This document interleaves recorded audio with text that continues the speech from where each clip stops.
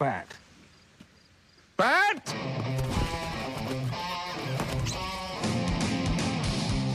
Get fired up for another episode of Real Deal No Sex Appeal. A constant barrage of eye-opening conspiracies and ad-libbed innuendo. With filthy mouths and bad attitudes. Featuring Chris. On the streets, he's known as a jackass. Also featuring Parker. Yes, there's no two ways about it. He's super white. And our special guest, Alex. No one knows what it means, but it's provocative. Entire production supervised by Bigfoot. Now, let's join the boys for their latest episode.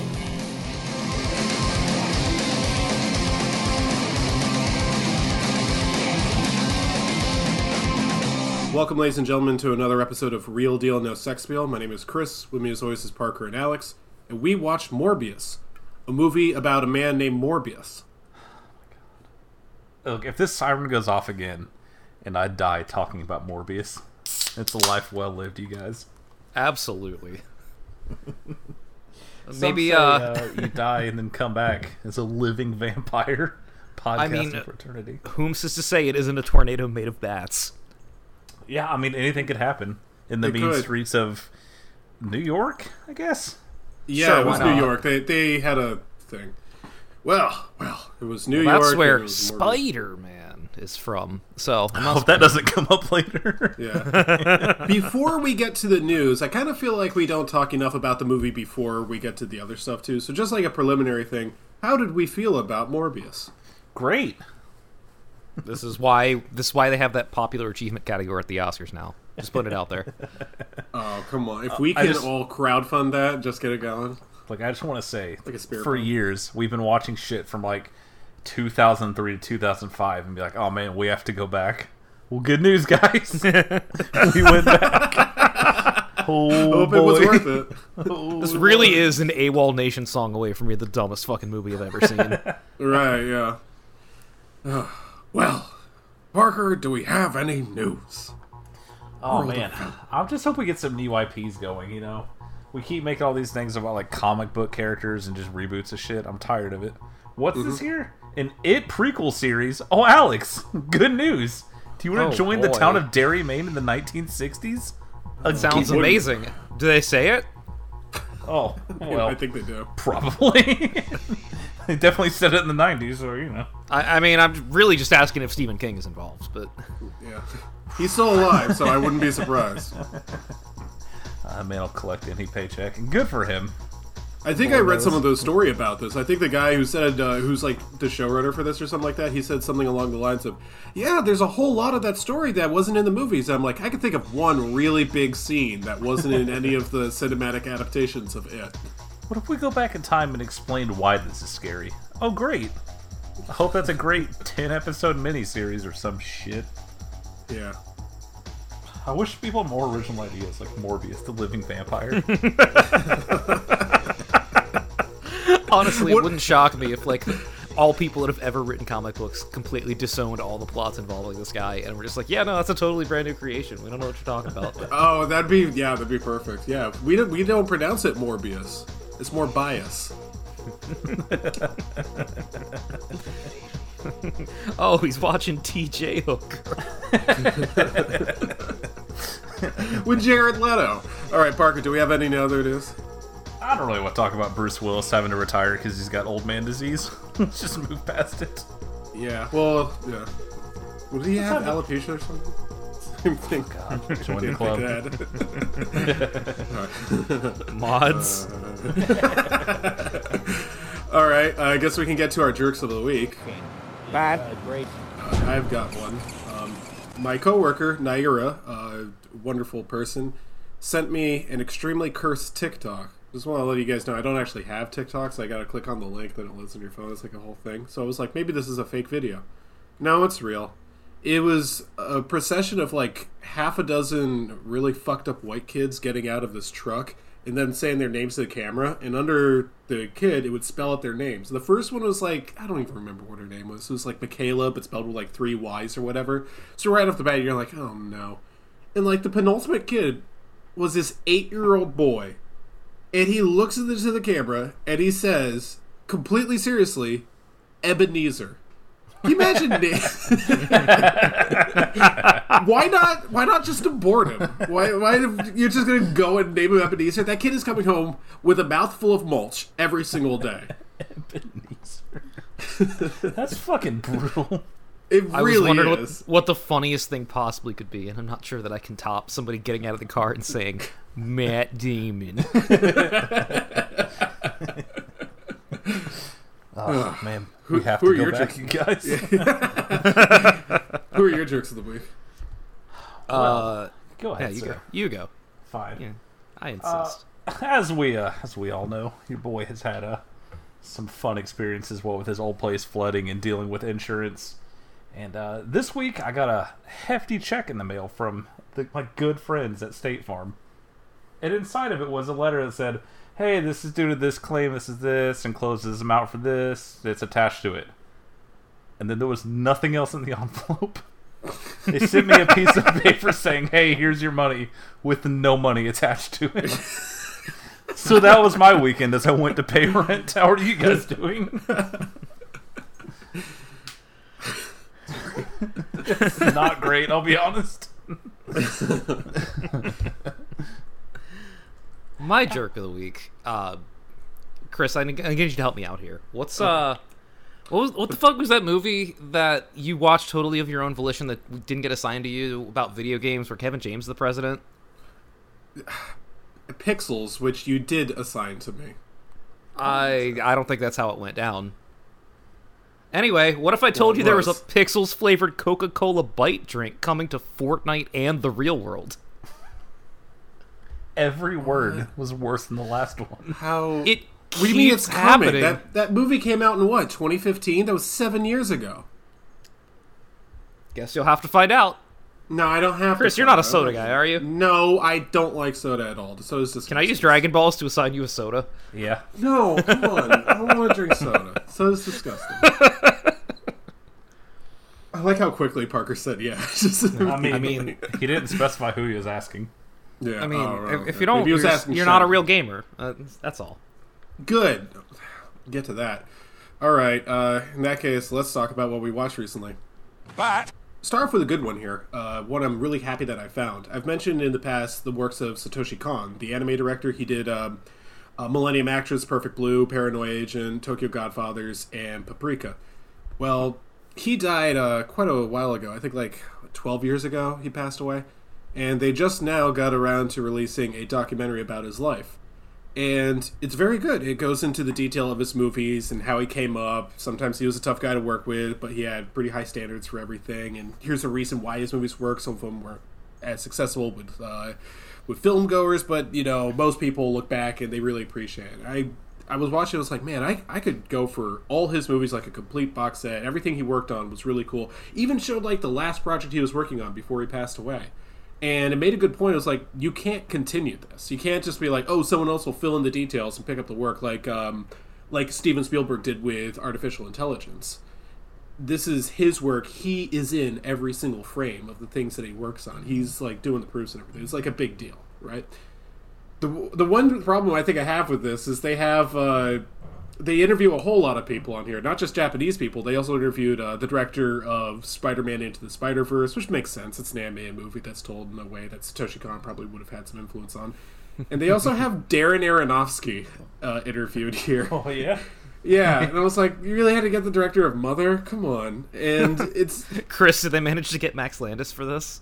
Seems like it's up luckily, his alley. if Max Landis had been in this couldn't have got 5 stars out of me. But I will say that it does make sense to have Aronofsky because he's used multiple shots from Satoshi Kon in his movies, and they kind of show like, oh, did you recognize this? This is from Perfect Blue, etc. But boy, something that it was either you, Alex, or you, Parker, who pointed out to me is like, Darren Aronofsky has the strongest Bronx accent I've ever heard. So him just talking, yeah, you know, I went to his house and Satoshi Kon, I told him like, hey, can I use one of your shots from the movie? And I was like, yeah, you know, it's all right. Anyway, go Mets. And it's just done with him. He's like, somehow it almost looks like he's treating like he's too important for this documentary. I'm like, nah, you lost that footing, man. You don't get that one anymore.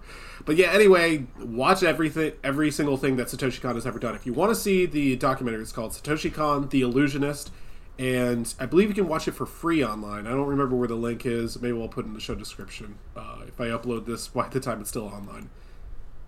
Oh god, the next one. Well, I have to give myself a break before the next one because that's going to lead to a lot of discussion. This is going to lead to a lot of discussion as well. But I just wanted to brag a little bit. I finally finished a television show. I do struggle to finish television shows because there's a lot of runtime. You know, I can watch a movie and it's like 90 minutes, 120 minutes. That's great, it's done. But like TV shows, there's like multiple seasons. I gotta keep up with all that stuff. There's like a lot that goes into it, and I don't know. I don't really have a lot of time for that. But I was like, you know what? I really should finish Viva La Bam. All the fucking shows. I will be fair. This is very good background noise while I'm working. Every once in a while, I'll get bored of work and I'll look up. I'll see Don Vito. I'll get back to the screen. There is actually plenty to say here. First of all, the two best parts of the show are not Bam, and it's not even Don Vito. The two best parts of the show are Ryan Dunn, who's barely in the show, but whenever he is on screen, I want to watch it. Not just because, I miss him, he passed away, but that guy's actually funny. Like, he's funny without saying anything. He just makes funny faces.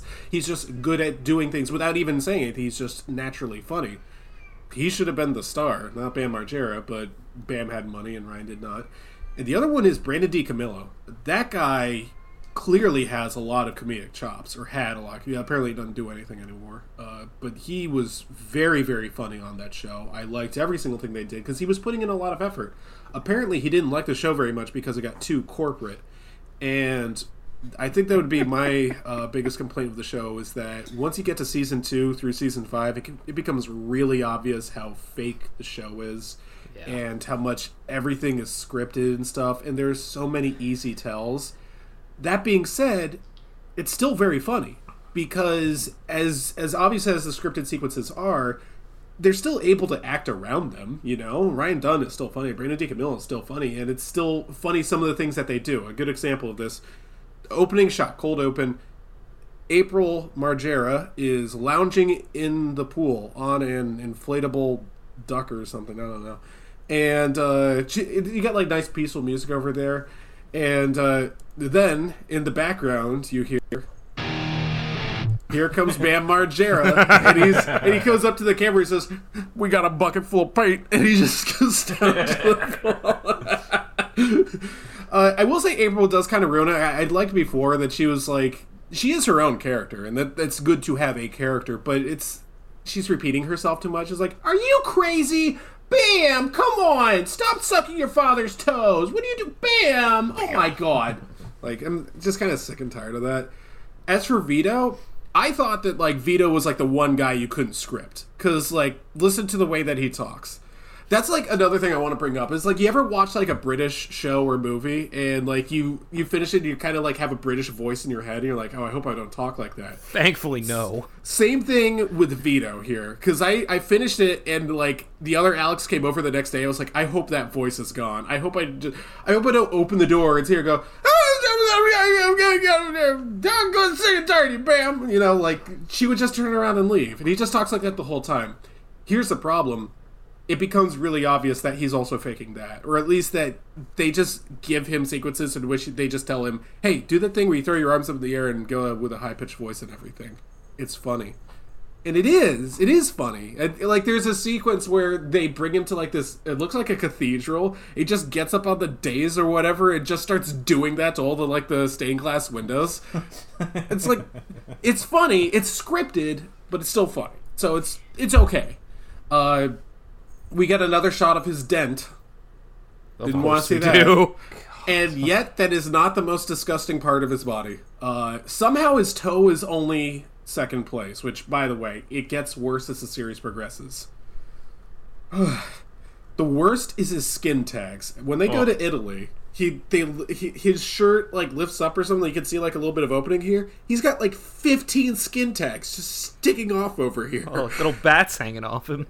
Exactly. It looks like little like bat nipples. All those bats coming in there, they suck right over here. It was so gross, so unbelievably gross.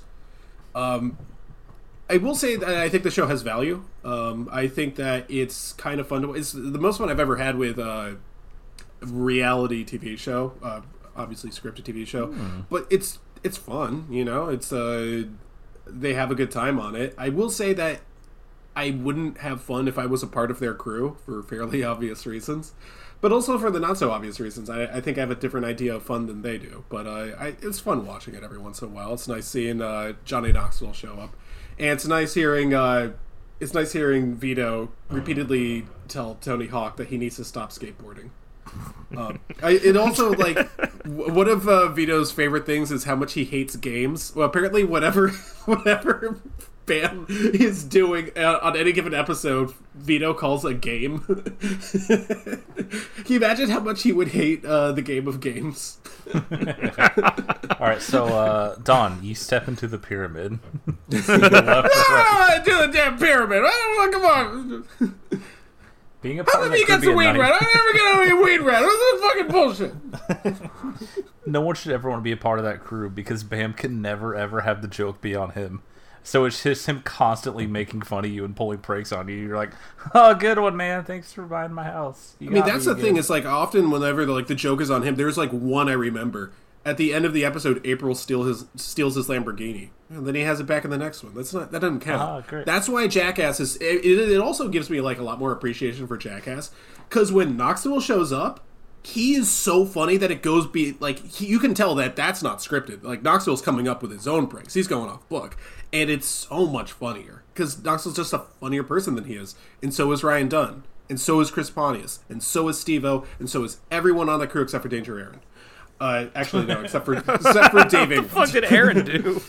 You know, you're right. I meant Dave England. They stay together a lot. Dave's just not very funny.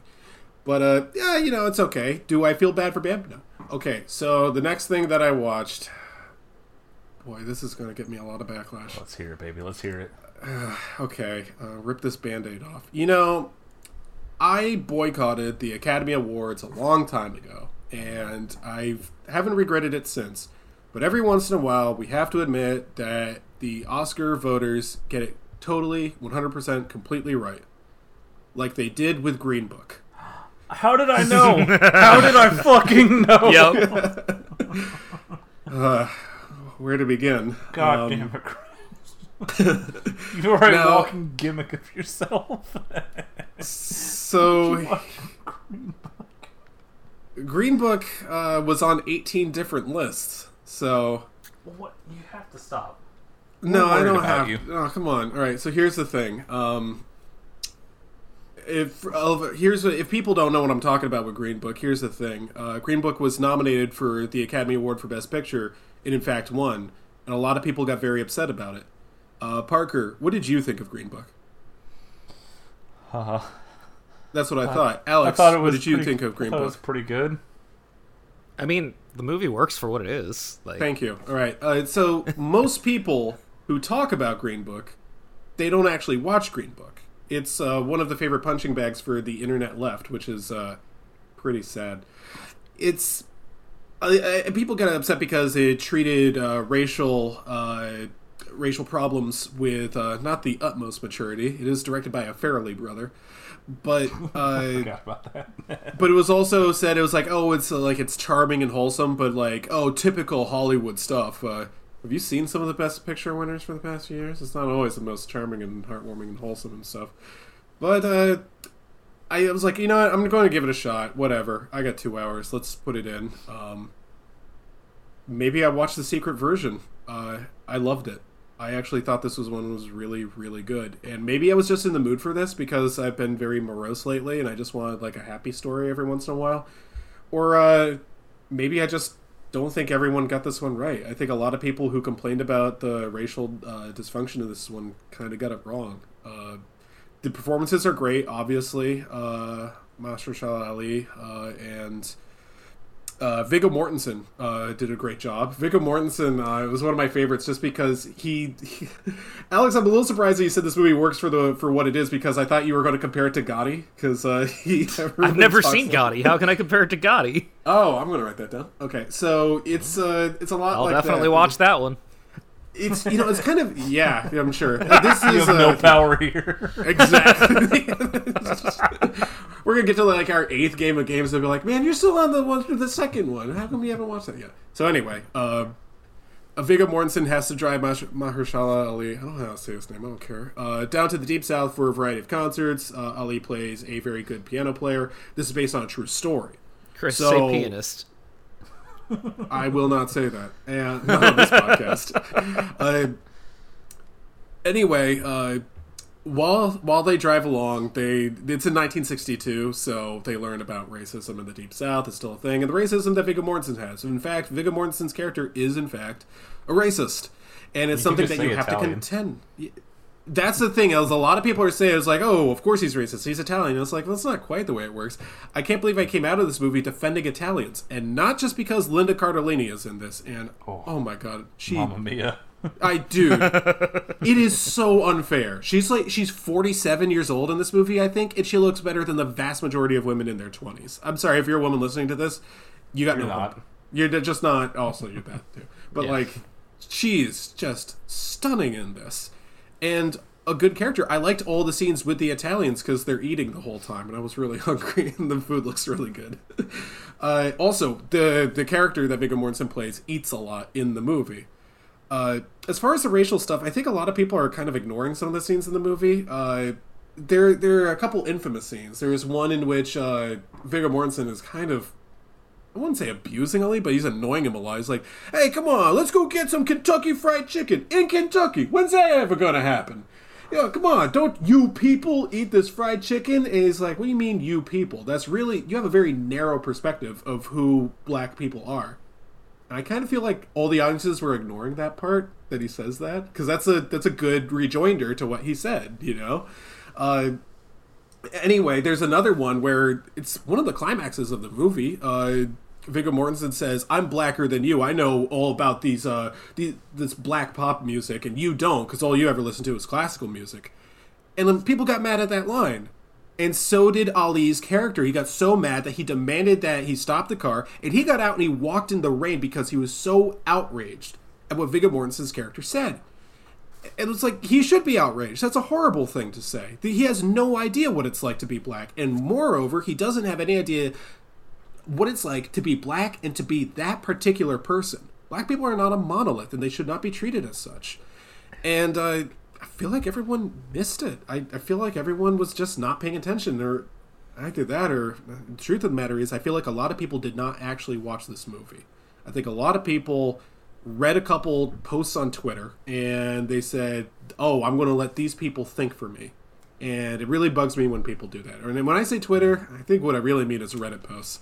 They're probably reading that, or maybe Letterboxd posts, who knows. But I actually think Green Book is a very good movie, and I do recommend it. So I just don't support the message of racial equality, so I won't be watching. yeah, it. that's a good point. Also, You definitely showed those Twitter people. yeah, Just as a message to our listeners, please feel free to keep letting us think for you. It's totally cool. Yeah, absolutely. We know you're it's- not going to it's- watch these movies yeah, that we talk yeah. about. That's a It's good point. Yeah, you're not Except gonna Morbius. Yeah. Everyone's got the fever. Well, in keeping with the tradition of me being the only one who watches his assignments, I finally finished the last one on my list. Alex, thank you so much for the Scary of 61st. Oh my Oh, god. you saved that for last. Well, I need you to pause 1 second while I take the cat out of this movie. I want to talk about this movie for 30 minutes. But she's a goddamn minute. Hang on a second. yeah, all right, go ahead. No, this is the one where the internet's been shitting on it, and it's okay. She's hungry, so she's just looking at dangling cables, and I cannot have that while we talk Oh yeah, about that's a good point. the Those are Red for you. Scare movie. Yeah, okay, so it's important to talk about this. Here, why did I save this for last, besides the fact that this is the most recent release? The other Alex said that she wanted to see it, and I took that. I didn't even think about what does that mean about her. I took that to mean, oh, thank God, I could just wait until she visits for this. So, if my girlfriend hadn't done me, then then Alex never would have visited, and I never would have had a chance to see it. I could just prolong it forever. So Oh, this is how you get Thanks. red That's pill. what I'm doing, actually. anyway, You just wait Yeah, for it to leave exactly. you so you can watch your Yeah. 40 movie backlog. right? Exactly. Yeah. So it's also, when we talk about the Scary of 61st, which is not very much fun to say out loud, by the way, it's also important to talk about the stuff behind it. Red Scare, our sister show, is a podcast by two, I believe they call themselves post-communist, post-socialist I women do not living in care New what they York call City. themselves. I don't remember what they go. I do remember their names are Anna Kasia and Dasha, and I've never listened to a single episode. I really don't want to. I don't have any. You shouldn't say that when I've still got these Dragon Balls burning a hole in my pocket, buddy. You still have It's this or Dragon the Balls? soda. Come on. Oh, give me the soda. No, it's I don't really know very much about it. I do know about Dasha because she was the director of this and the writer of it, and she's one of the lead actresses in it. I know that Wow, one a rare triple threat. Look out. Yeah, exactly. Much like Tommy Wiseau. I know that she's kind of like, I would say that she's the internet leftist version of Rakasa, where she's like mildly attractive and all these like fuckless people look at her and they're like, oh, they worship the ground that she walks on. And the other part about it is that she fucked she fucked Adam from Cumtown. So Our it's like bug you somehow friend. found the grosser guy than Stav to sleep with. Oh, So- Alex, you love Come Town after your girlfriend. You haven't dumped yet recommended it to you. Huge fan. Yeah. So Oh, yeah, I that's, wanted to follow up on that. Did she ever listen to it, or just someone just mentioned I it didn't to her and ask. she thought you'd like it? I don't want to know. I need to know. Okay. Yeah. Shinron. I Do an episode. if I know Hey, I'll Emily, ask and I her don't- when I'm done watching I- all my assignments. Oh yeah, there we go. After she leaves you. Yeah, exactly. Hey, by the way, one more thing. So let's see, the Scariest 61st. I'm so excited. How I'm do I- how do we 100% get- watching this, by the way. So oh yeah, you probably Alex. It's on and Shudder, Parker- buddy. Can't say no. Why? Anyway, how How much did I do get you that guys? deal? Yeah, how much do you guys know about the Scariest 61st? I'm wondering if I'm going to repeat anything. Well, I'm going to do I it know. anyway. The listeners I know probably don't what it's about, and I know like roughly the format of it, but I don't know Yeah. like the individual beats. Okay, so here's going to be one of the weird things about it. I'm going to defend something that a lot of people probably wouldn't defend about it. I'll Oh, get to that in a boy. second. So the basic story here is that there are two girls who move into a new apartment in New York. And the guy selling it to them is kind of weird, but they're like, oh, whatever, the price makes sense. We got to go here. We can't get this deal anywhere else. In New York, baby! And they go. ridiculous. And it's a little bit like it's creepy. They're like, oh, what's going on? We found like a dead rat in the fridge. What's going on here? And then they experience weird hauntings and everything. And they do some research because a paranormal investigator comes by, or not a paranormal researcher, sorry, a pedophile researcher comes by, played by Dasha Nekrasova. And they discover that the apartment they are inhabiting was once inhabited or used by Jeffrey Epstein. And it was a flop house where he would take underage girls and rape them. And so one of the girls is being haunted by the spirit and possessed by the spirit of one of Jeffrey Epstein's victims. Oh, but think about how much it knocks off the price. Yeah. Check out my so, apartment life hack, guys. In New York? Yeah. Forget about it. Yeah, exactly. So, here's the weird thing. There is something that's defensible, but before I get to the defensible thing, I want to say the format here is that it's sort of based off of, and Parker, this is actually something you would know fairly well. Remember, like, a lot of those 1970s horror movies that looked like they were all filmed in, like, one New York apartment, and they look like shit? Absolutely. This is what the movie looks like, but it's an intentional choice. I love those. I can tell that they're going for this. I can tell that they're like, oh, we're trying to do it based off that. I understand it. And do they pull it off? Yeah, for the most part, they do. This looks like a really bad 1970s movie. I don't know why they do it, because those movies are very bad. And this movie is also very bad. Why not try to make it look like a good movie? I don't know. Who knows? Anyway, it looks like shit. I don't know. I think here's the thought process. I think Dasha Nekrasova watched like a couple of those 1970s movies and went like, I could do that. I could do that. I could so fucking do that. Oh my god. Anyway, as for the story, I actually think the whole Jeffrey Epstein haunted apartment thing is one of the best ideas I've seen for a horror movie for this specific reason. Here's my defense. Watching this movie, I could tell the tongue was planted firmly in cheek. I don't know if this was satire, parody, whatever word you want to use, but this is clearly making fun of people. It's making fun of people. Remember when the Jeffrey Epstein news was like really taking hold in America, and they were saying pedophile cult. Whether it was a cult, fine, whatever. I guess that word makes sense because there's a lot of billionaires out there who are exchanging money for underage girls to fuck. And it's like, yeah, I guess a cult makes sense here. But there's another word that was usually appended to the front of that, usually whenever Hillary Clinton's name was dropped, satanic. They kept saying it was a satanic pedophile cult. And every single time I heard the word satanic, I was like, what, you think it was a blood ritual or stuff? They were like people with like the goat horns and everything, like an A24 movie. What are we doing here? And I think Dasha also saw that word and it was just like, really? We're going with satanic? And she was like, well, what if I made a really shitty movie about it? Huh? What about that? And everyone was just like, okay. And she did. So it feels like this is kind of like a kick in the shins to anyone who called it a satanic pedophile cult. It feels farcical, right? It's a farce. It's like, it's so ridiculous that this sort of stuff is happening. That being said, there are some intentional jokes. I think my all-time favorite intentional joke in this movie is when the boyfriend of the haunted girlfriend is talking to Dasha, and Dasha's like, haven't you ever heard of Jeffrey Epstein? And he's like, oh yeah, that guy, didn't he kill himself? And she's like, he didn't kill himself, he was murdered. Just because he was found hanged in his own cell doesn't mean he killed himself.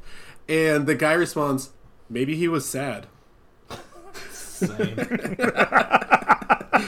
There's also a scene in which he's fucking his girlfriend. By the way too many shots of asses. I don't know how to say this very nicely, but like, they don't really look that good. You don't have to show them all the time, alright? It's kind of embarrassing. Anyway, there's a scene where he's fucking his girlfriend, and he's like vaguely thrusting everything. He's like, oh yeah, shake that bear. Yeah, he's no. He's saying, oh, I gotta wait for Parker here. I'm fine. Yeah, he's saying, I'm so fucking tall. Yeah. I'm just like, oh. You lost me again. Anyway, yeah, that's that. A lot of people who have been reviewing this are like, yeah, it's really messed up. This might be too much for you, libs. What are you triggered or something? And I'm like, yes.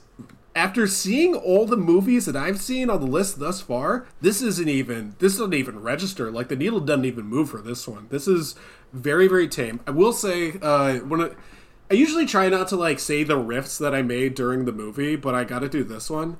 At one point, the haunted girlfriend leaves, is kind of wandering outside New York, and she goes to the steps of Jeffrey Epstein's building, the one that actually says J.E. outside of the building, and she starts masturbating on it, and she spreads her lady juices on the J.E. there, and I was like, she's facing Julian Edelman's apartment. And Alex did not. Is she the one that Snapchatted him in the bed the next morning? Yeah. Yeah, thank you. I appreciate that. I will never forget. Dude, do you think if somebody gets haunted by like an underage girl that was like a sex slave, and she walks outside and encounters a pit bull, that the pit bull can tell that it's not an adult? Yeah, maybe that's it. Just food for thought, man. I'm just curious. Yeah. Anyway, I will say that the movie, it's very bad, and in fact I do dislike it, and I dislike.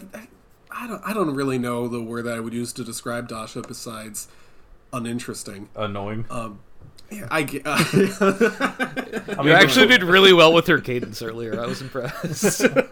I don't even know if it was intentional. It's just like, oh, he's doing the thing. Yeah, who knows. Anyway, with her, you know what actually it reminds me of? It reminds me of the Tucker Max, I hope they serve beer in hell. That movie you watched on your own? Very funny. It reminds me of that for the one specific reason that he seems like he would be smirking, like that toothless smirk, being like, if you watched it and you hated it, he wrote about it, how much you hated it, and how bad he was, because he loves that sort of attention. I think Dasha's the same sort of person. Between this and Green Book, I'm getting fucking trolled this week, dude. Yeah. I'm such a shit lib. Yeah. Well, I will say there's only one other thing I want to say, so Anna Kachian or whatever the other one's name is. She's in it, and she has a cameo role as, I don't know how to say the name, but I think I do, and I think Dasha doesn't.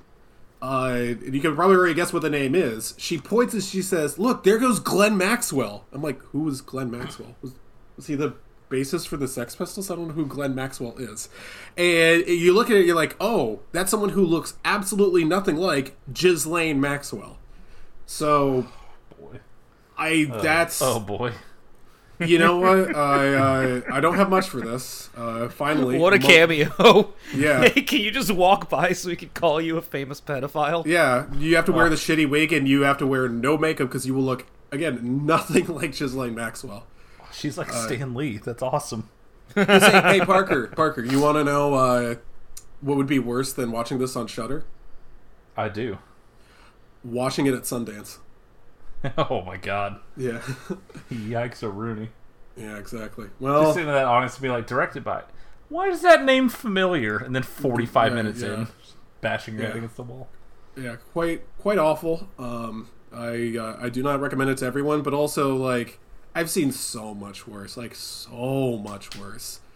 But I will say in the moment, I was just like, oh, fuck, this sucks. You know what? This is one of the things where, like, watching all the other movies on the list came to save me, because if I hadn't seen those, I think I would have hated this more. But finally, that was my shield from Alex's assignment. Thank God. Two more here. I rewatched The Orange Years, the Nickelodeon story, the documentary, because I bought it on Blu-ray. I was like, I wonder if this was good enough to justify the purchase. And it is. It's still that good. I still love it. I'm really happy that I have it. I will say that the story's not complete, though. And it's like, obviously, they don't talk about, like, the big stuff. They don't talk about what were the biggest ones for Nickelodeon, like SpongeBob, Dora the Explorer, the Timmy Turner thing with the Fairly Odd Parents, Avatar: Last Airbender. They don't talk about that stuff because that wasn't part of the Orange Years. It wasn't, like, part of the thing. But they don't touch on Rocket Power, and they don't touch on Hey Arnold, and it feels like that's an important part of what Nickelodeon was during that era. And I feel like without that, the story... Maybe they needed an Orange Years 2, or whatever the era was after that, because I feel like those were important shows, and people need to talk about them. And I can't believe I just said that Rocket Power was an important show. Still is. We all heard it. Yeah. Well, I mean, that was my big complaint. Like, I was enjoying, they're like, then SpongeBob came, and then Dora came, and we made a lot of money. The end. You're like, oh, okay, well. Yeah. You're finally getting to the era I remembered, but okay. Yeah. Well, I mean, that's the thing, is one of the things I like is, there was a lot of stuff that I remember because I was watching Nickelodeon from, I guess, a younger age, so I remember some, like, the Rugrats, Rocko the Martin's Life, et cetera, like that. But I also like the really old stuff. It was interesting seeing, like, Hey Dude, a show I would never watch on my own. But, like, I was just kind of interested to see, like, how that came along. It was like, one of the things that Geraldine, the former CEO of Nickelodeon, said that really resonated with me is she said that there's a lot of dignity in being a child, and you need to respect that. And I think that's one of the things I like about this movie so much, is that it shows that all the people who worked at Nickelodeon respected children. And there was a lot that went into that. And also, you know, Parker, you're right. Even on a second watch, I wasn't prepared for the Magic Johnson thing. Jesus Christ, man. That fucking... You know who else respected children? Everyone in the Scary 61st. Thanks for that. Yes, sir. Now, here's a documentary that I thought wasn't so hot. It's called Mother to Earth, The Untold Story of Earthbound. Earthbound is a video game. You play a little boy. And... Oh, 3 in a row. Yeah. I was going to say. You know, this whole week was about fighting my inner child. So finally, I can watch a movie for adults with an adult living vampire. Yeah. Anyway, Mother to Earth is not, in fact, about Earthbound. That is a lie. It's about Mother, the prequel to Earthbound. Earthbound was for the SNES. Mother came out on the NES. This is the first game in the series. You know, the one that no one liked. And it was not even good enough to get an American release. Well, it did get an American release on, like, the Switch Virtual Console or Wii U Virtual Console, one of those things or whatever. And people played it, and there's, like, a bunch of fans of it. And I gotta tell you, not me, man. I haven't played it, or at least maybe 5 minutes back when I first got, like, a ROM set or something like that. But I was like, yeah, it's okay. I like Earthbound. Earthbound's fun. It's really cool. But this one is, like, it feels like a prototype. It feels like they hadn't really developed the ideas yet and everything. The movie is directed by two big fans of the series, and they portray themselves in like paper cutout form with like flappy jaws and everything, and it works because it makes sense. That's like the sort of thing that they would have done in Earthbound.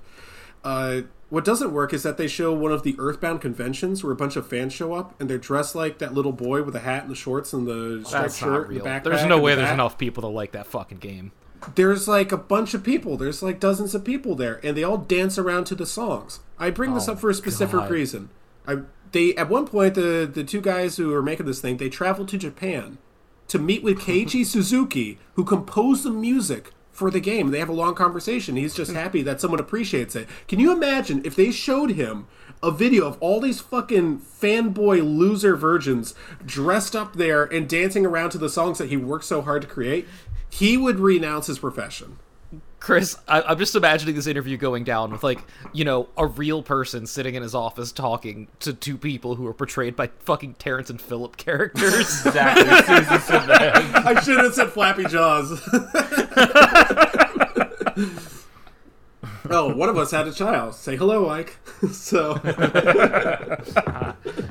don't kick the baby. The documentary is actually more about the ROM that was initially dumped online. It was apparently a really big deal because that was the original build of the game. That was the English localization. That was not like a ROM hack of the Japanese version. It was a real deal. That is not an interesting enough subject for a movie, and Jesus, no. Like, I wouldn't watch Exactly. a YouTube video about that. I don't know if I would watch a YouTube video about it, and I like gaming historian stuff. I think that stuff is interesting. Not enough for 90 minutes, it's not, though, and certainly not on this game, which is weird because, like, there are, like, little games I find every once in a while that I'm like, wow, this is really cool. I just want to, like, press it into the hands of everyone I meet. Like, you haven't played this great game, and I'm like, man, I'd watch a documentary about this. Not Mother. Mother's not good enough for that. But also, they barely talk about the game. It's like, why didn't you talk more about the game? You don't talk about the differences between it and Earthbound, you know? They don't even do that. Oh my god. It just dawned on me that somebody's going to make an Undertale documentary someday, and I'm going to get to assign it to Chris. Oh, come on. Who do you think's That's going to so be funding nice. it? I'm sorry, I'm just trying to not do Terrence and Phillip jokes. I'm doing my best over here. Where the hell's that crowd, Philip? Alright. Well, enough of Mother to Earth. Thanks so much for that shit. One last one. I rewatched Manhunter from 1986 by Michael Mann. Hell yeah. Boy, I love that movie. I really love that movie. I will say, back when I watched it the first time, Alex said something that I thought was a bit hyperbolic. He said that Red Dragon is unwatchable. And I said, no. Hannibal is unwatchable. Red Dragon is basically fine. It's not as good as Manhunter, but it's got some decent moments in it. I still haven't watched all of Red Dragon. I've seen like bits and pieces. I was like, yeah, it's basically good enough. I don't care. But after watching Manhunter a second time, I'm like, maybe Red Dragon is unwatchable simply for the fact that it's nowhere near as good as Manhunter is in every single respect. Like, what does Red Dragon do better than Manhunter? And I don't think it does anything better than Manhunter does. The music's great, the acting's great, the style is... I love the camera work, I love the color tints, I love the way it tells its story, I like just the story itself, just the book that was written on is really, really good. It's exciting, I love it. Manhunter works wonderfully, so I'm very happy that I got to rewatch it. So it's worth your time to revisit. I might buy the Blu-ray as soon as the price drops, because right now it's like $40. So, Oh my god. see. Yeah, I know. Alex, what did you watch? Alright, just a couple things here. You guys are gonna have to help me out on this one, because I legitimately don't remember if I forgot to talk about this in a previous week or not. Okay. Parker, did I talk about the fucking Predator movie that you assigned me? No. No, my no. Oh, goodness, hell yeah, dude. buddy. Yeah, as soon as you said a sign, I was like, no, wait, did he talk about this? Hell yeah, dude. I was scrolling through HBO Max the other day and saw that I had watched that. I was like, oh my god, I forgot to bring it up on the show. Hell yeah, dude. Dude. What a cast, right? Yeah. What a movie. That movie should have been so good. Absolutely. And yet it's very much not. Oh, absolutely not. No.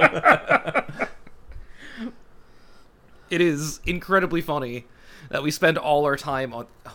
before I say that, the premise of the movie is basically the Predators somehow are transporting the deadliest warriors in the universe to their own planet in order to hunt them. Hell yeah, dude. So your movie That's an all-time premise. your movie starts off with all of these, all of these fucking Earth hero types. Oh, not heroes. This is just Killer Instinct. Yeah, they're just like all parachuting in. So we've got our lead, some mercenary played by Adrian Brody. We've got That seems like a role for him. we've got Walton Goggins. We've got Mahershala Ali. We've got That's how you say oh god, Danny Trejo's there. We're just really bringing all of the best to this planet, and they're all just parachuting in and then getting murdered by booby traps. and then they meet Lawrence Fishburne in a Predator costume. Yeah, dude. There's no way he's fitting that costume, by the way. Right, exactly. Come on. It's so good that they clearly were just like, oh fuck, we need to wait up to have this runtime. We're only at 65 minutes. Why don't we go hang out in Lawrence Fishburne's derelict spaceship while he mutters to himself? Every line just, hey, I've been on this planet. What? It Lawrence, is. what? Larry, can you please? It is truly a Brando-esque performance. That's what he was going for, but also, don't do that. It's funny because, like, it sucks, but there are, like, 4 scenes that are really good. But it's, like, just enough of, like, a good movie that you're, like, mad that the rest of the movie also sucks. Like, this could have been so good. The premise is so good. You just have, like, this fucking, like, random-ass Spetsnaz dude with a giant machine gun fighting predators. And instead it's like, oh, well, actually the predators pick them off one by one as they run for the jungle. And then they do all of the same stuff they do in the first movie at the end. And then it's over. It's like, oh, well, wow.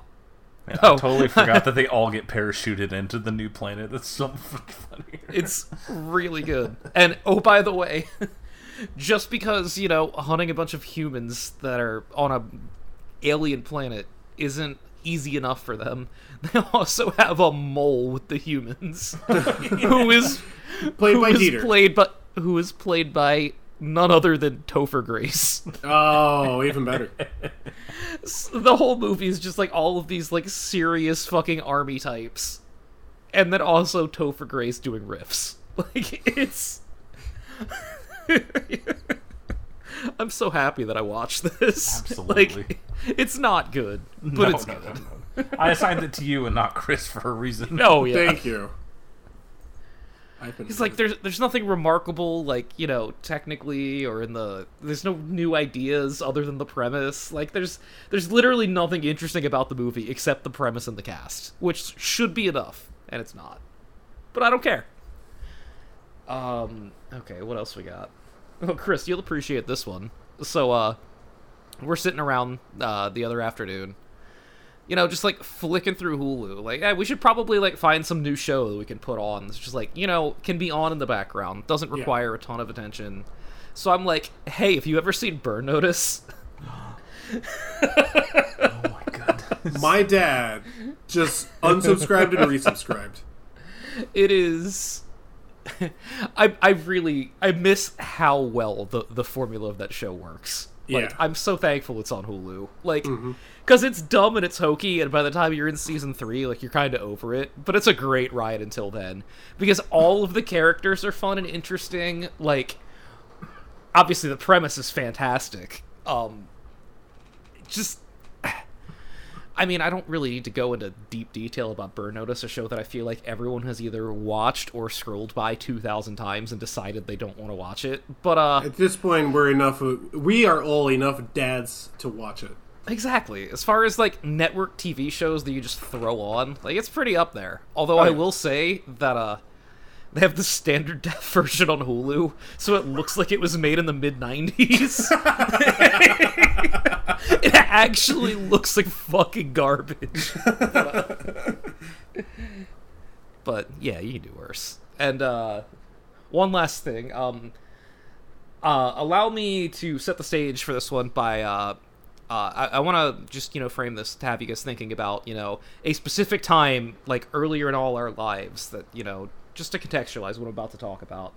So I want you to take your brain back to, one of everyone's favorite years, 1805, when Napoleon is master of Europe, and Right. only the British fleet stands before him. And oceans are now battlefields. Yes, Yes. sir. Yeah.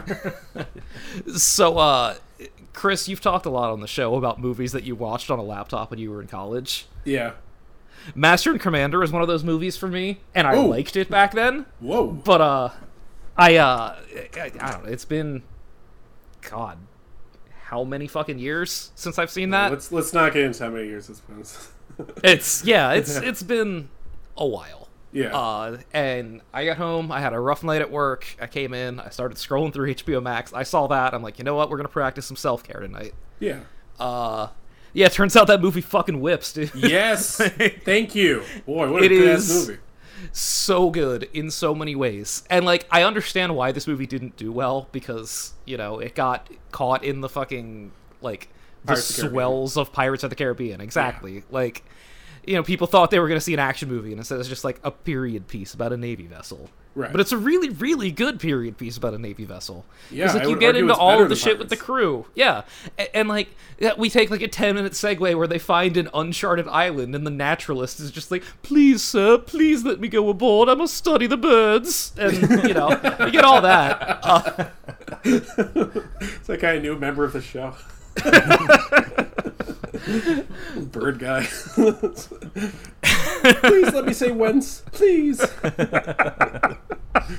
Mods. I don't need to go into too much detail about this one, because this is one of those if you know, you know movies, and also, like, just extremely, extremely for the fellas. So, you know, literally everyone listening, worth your time. The fucking nerve of this movie of all movies to end on a sequel tease.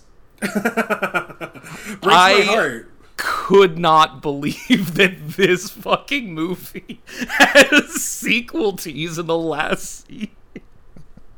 I think they were really confident. I thought that I think the people who made it thought they were going to ride the wave of Pirates of the Caribbean. And get another one. Man. Oops. There's still time. Russell Crowe's not that old.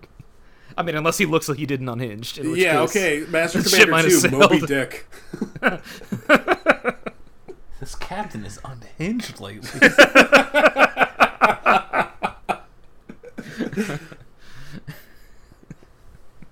Man, I should watch. I was also a laptop boy. I don't think I even finished it because, you know, I can a 700 megabyte file on a 2008 laptop didn't really do it justice.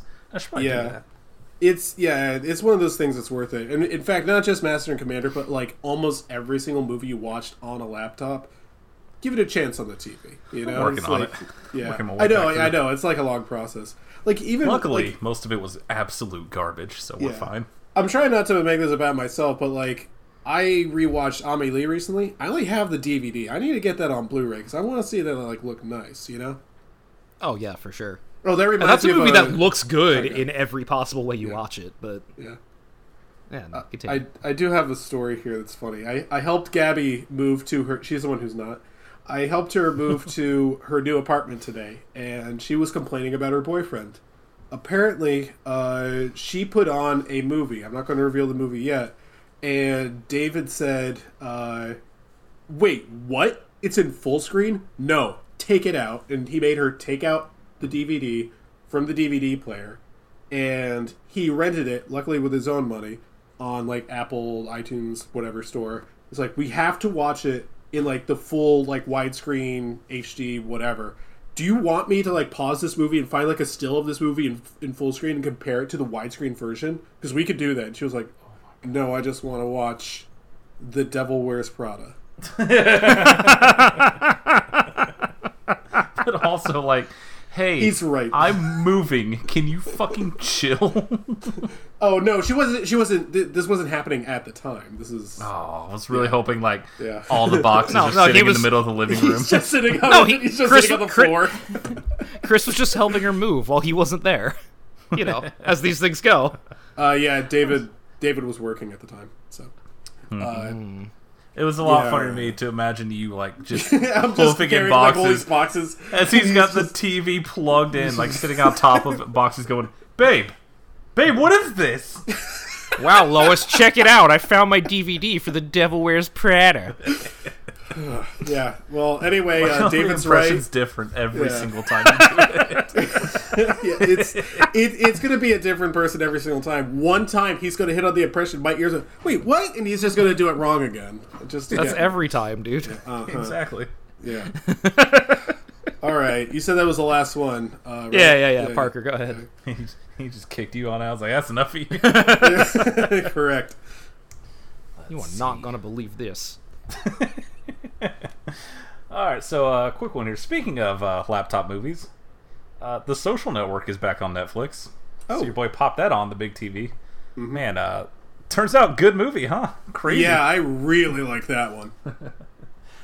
Big fan of like one moment in particular is earlier on in the movie where they're first making the site, and it's cross-cutting between the college party and everyone going apeshit, and then just to them sitting huddled around creating an algorithm to rate girls.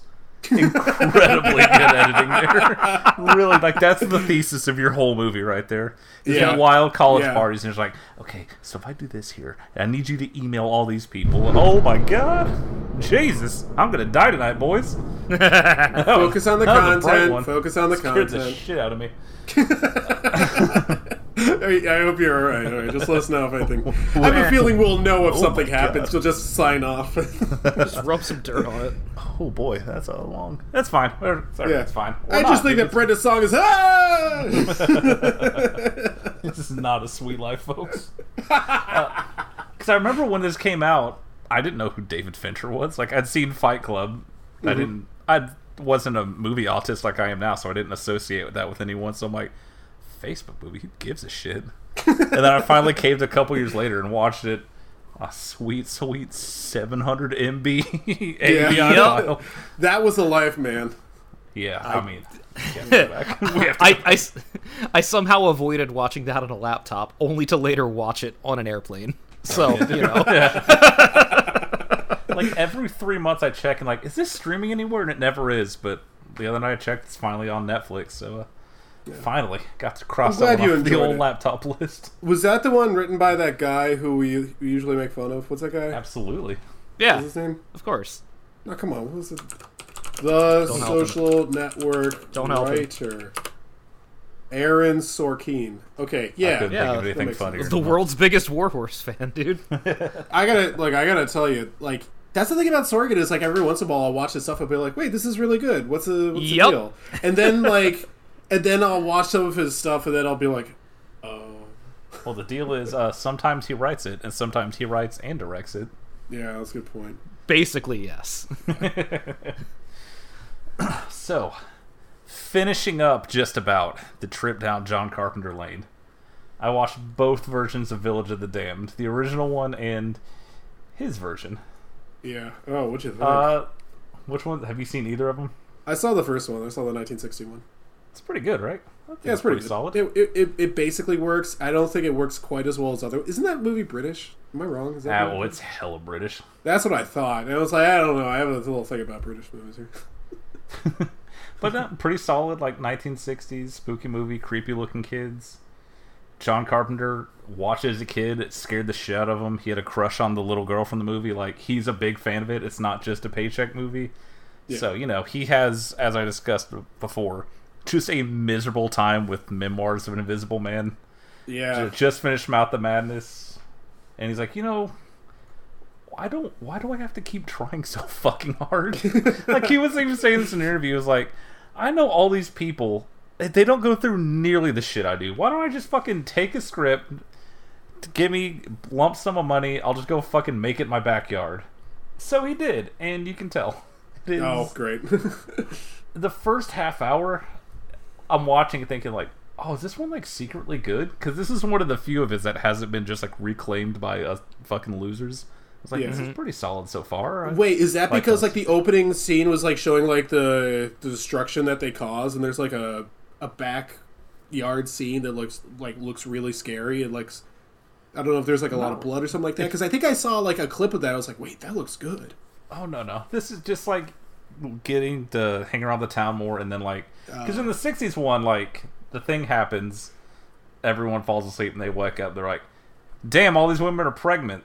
I said pregnant. I'm sorry. Leaving it in. Your boy's stressed right now. Yeah, I can my, understand, yeah. Like, oh my god, everyone's pregnant. And the cuts the next scene, they're like, cool, so everyone had their kids, and also they're all 7 years old. That's weird. All right, on with your lives. But here you get to really, like, spend a lot of time living with that and having people be like, so, like, if y'all want to flush these out, you can. If not, the government will give you some money, you know, keep an eye on these kids, see what's going on here. You get more of, like, when everything pauses. There's an incredibly good bit, because, you know, everyone just, at this one time, everyone just drops and passes out. One dude passes out on a grill, so it just cuts to this dude's charred body. Yeah, that's really good. Oh, boy, yeah. So, you know, a lot of good stuff going on. And then after that point, I'd say about 35 minutes in, it just becomes the original one beat for beat, which is not particularly exciting. What was interesting for me going in was I just associate Christopher Reeve as Superman and then the Maddox articles about him being an asshole, because like, he was in the Superman movies, which everyone knew about. He was in a bunch of shit I will never see because who could care? Yeah. And then by the time I was old enough to know who he was, he's the paralyzed guy that fell off the horse. Like, I've never seen a Christopher Reeve movie. And, fuck with no horses, bro. He is not particularly exciting in this movie. Yeah. Isn't Mark Hamill in that one? He's in like 3 scenes, and he is doing his 90s Hamill thing, let me tell you. Oh, great. Hamming it up.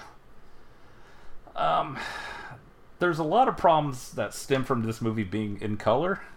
Because, like, you watch the 60s one like you did, and you're like, alright, they're creepy kids, and they've got the creepy, like, dark clothes, and they got the white hair. But that's just, like, that's how black and white movies looked. Just have them in the 90s be like, alright, so they're wearing gray top to bottom, and their hair is, like, bleach white. You're like, what? It just looks fucking stupid. Yup. Yeah. It looks real dumb. The second they appear on screen, that's when you know, like, oh shit, this isn't going to work because the kids look dumb. Like, the movie, the whole premise is gone now. He can't do anything about this. Yeah. It's a real bummer. Because, like I said, it starts strong, and then it just...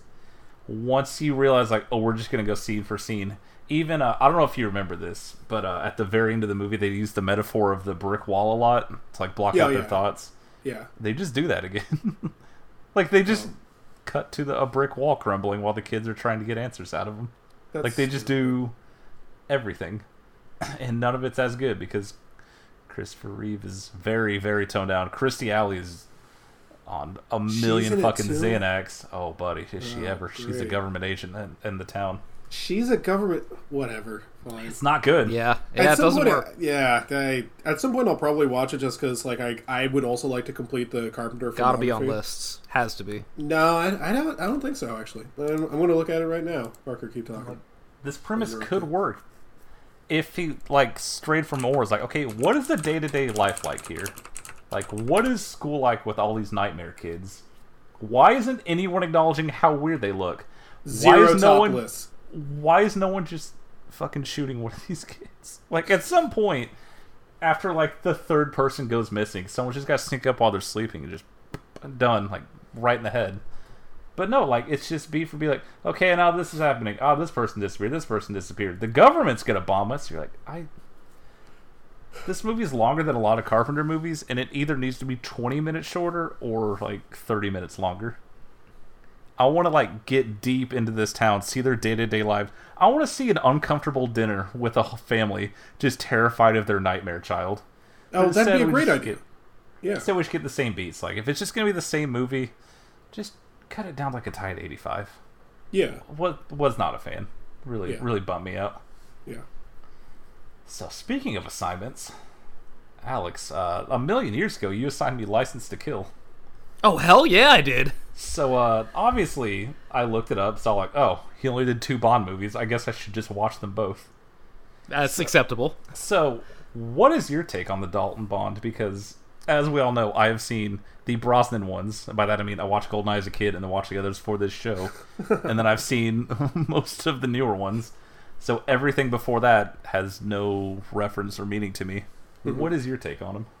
So, Dalton himself, I think, is like a pretty shitty Bond. He's like kind of wooden, although he is unbelievably handsome in these movies. Just absolutely. You could fucking cut diamonds on that chin. It is unreal.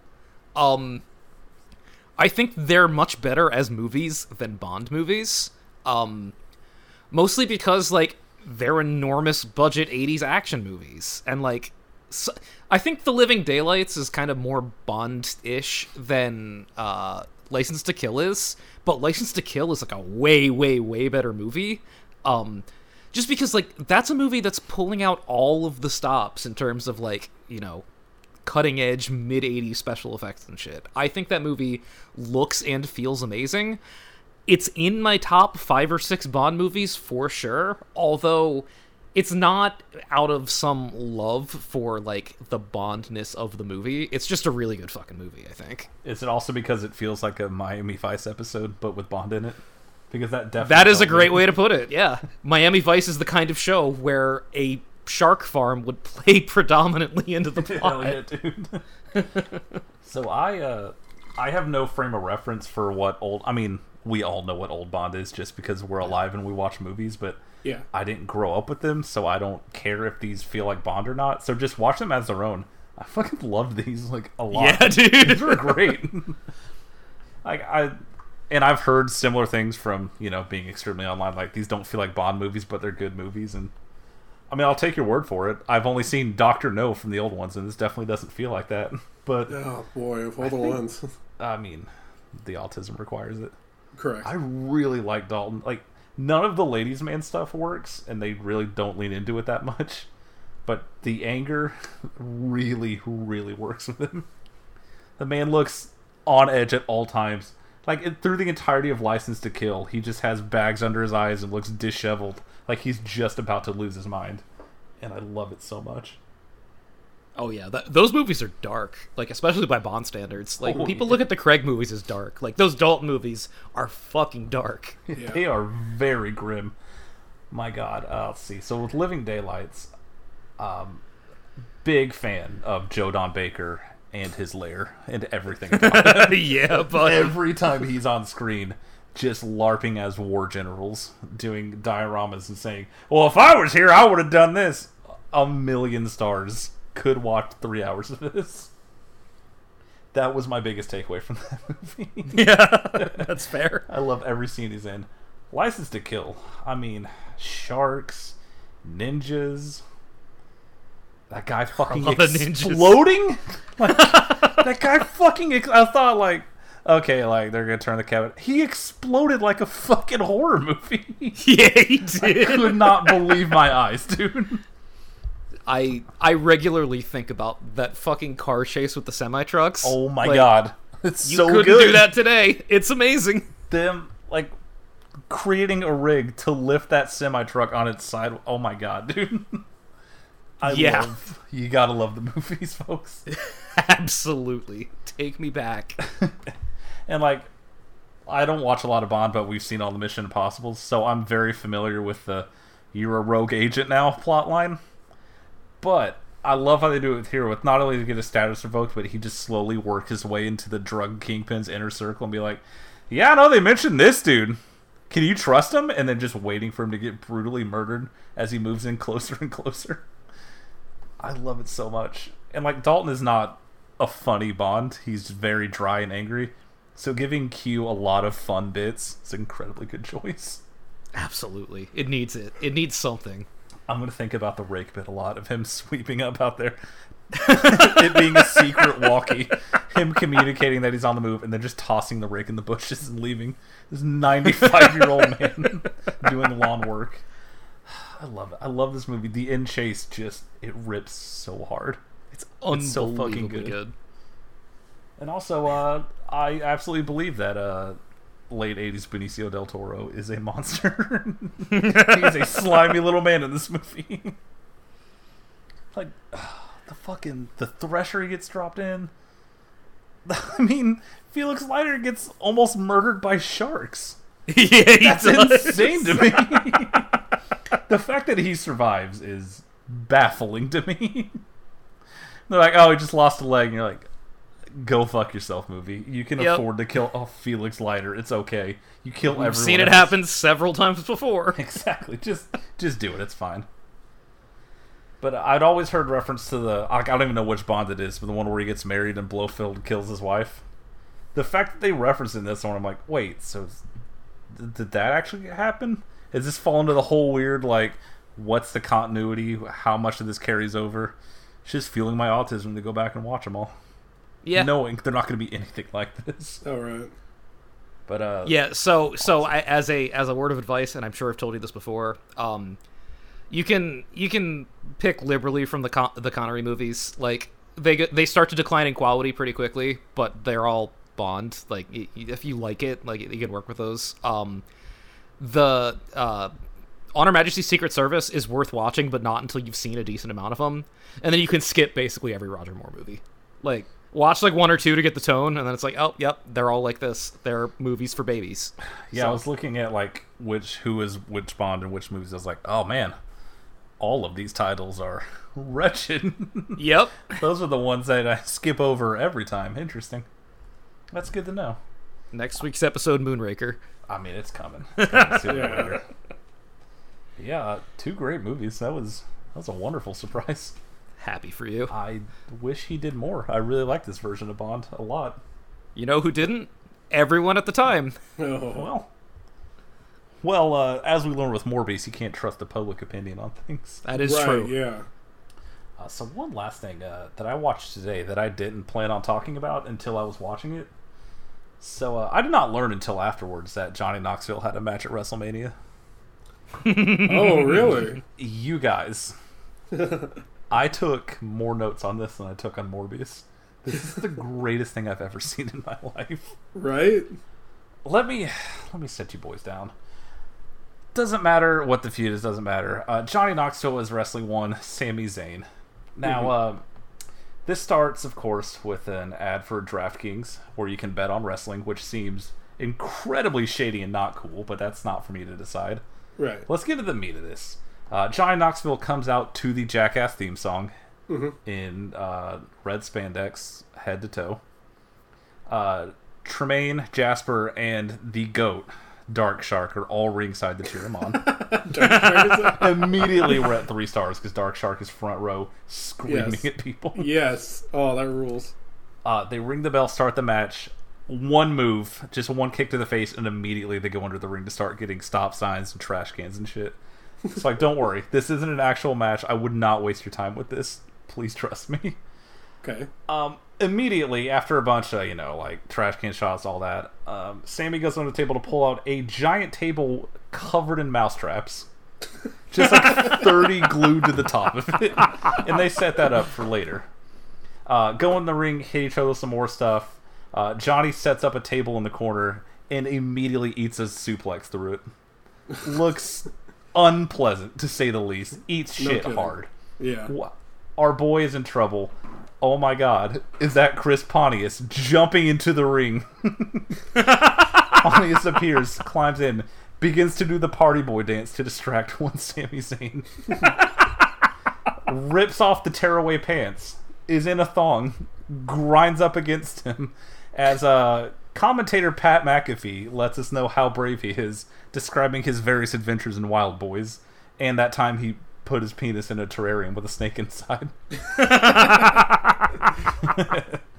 So Pontius is in full party boy mode, grinding all over him, immediately gets stomped out and thrown out of the ring. He gets kicked under the ring. Sammy goes after him, but something gets him.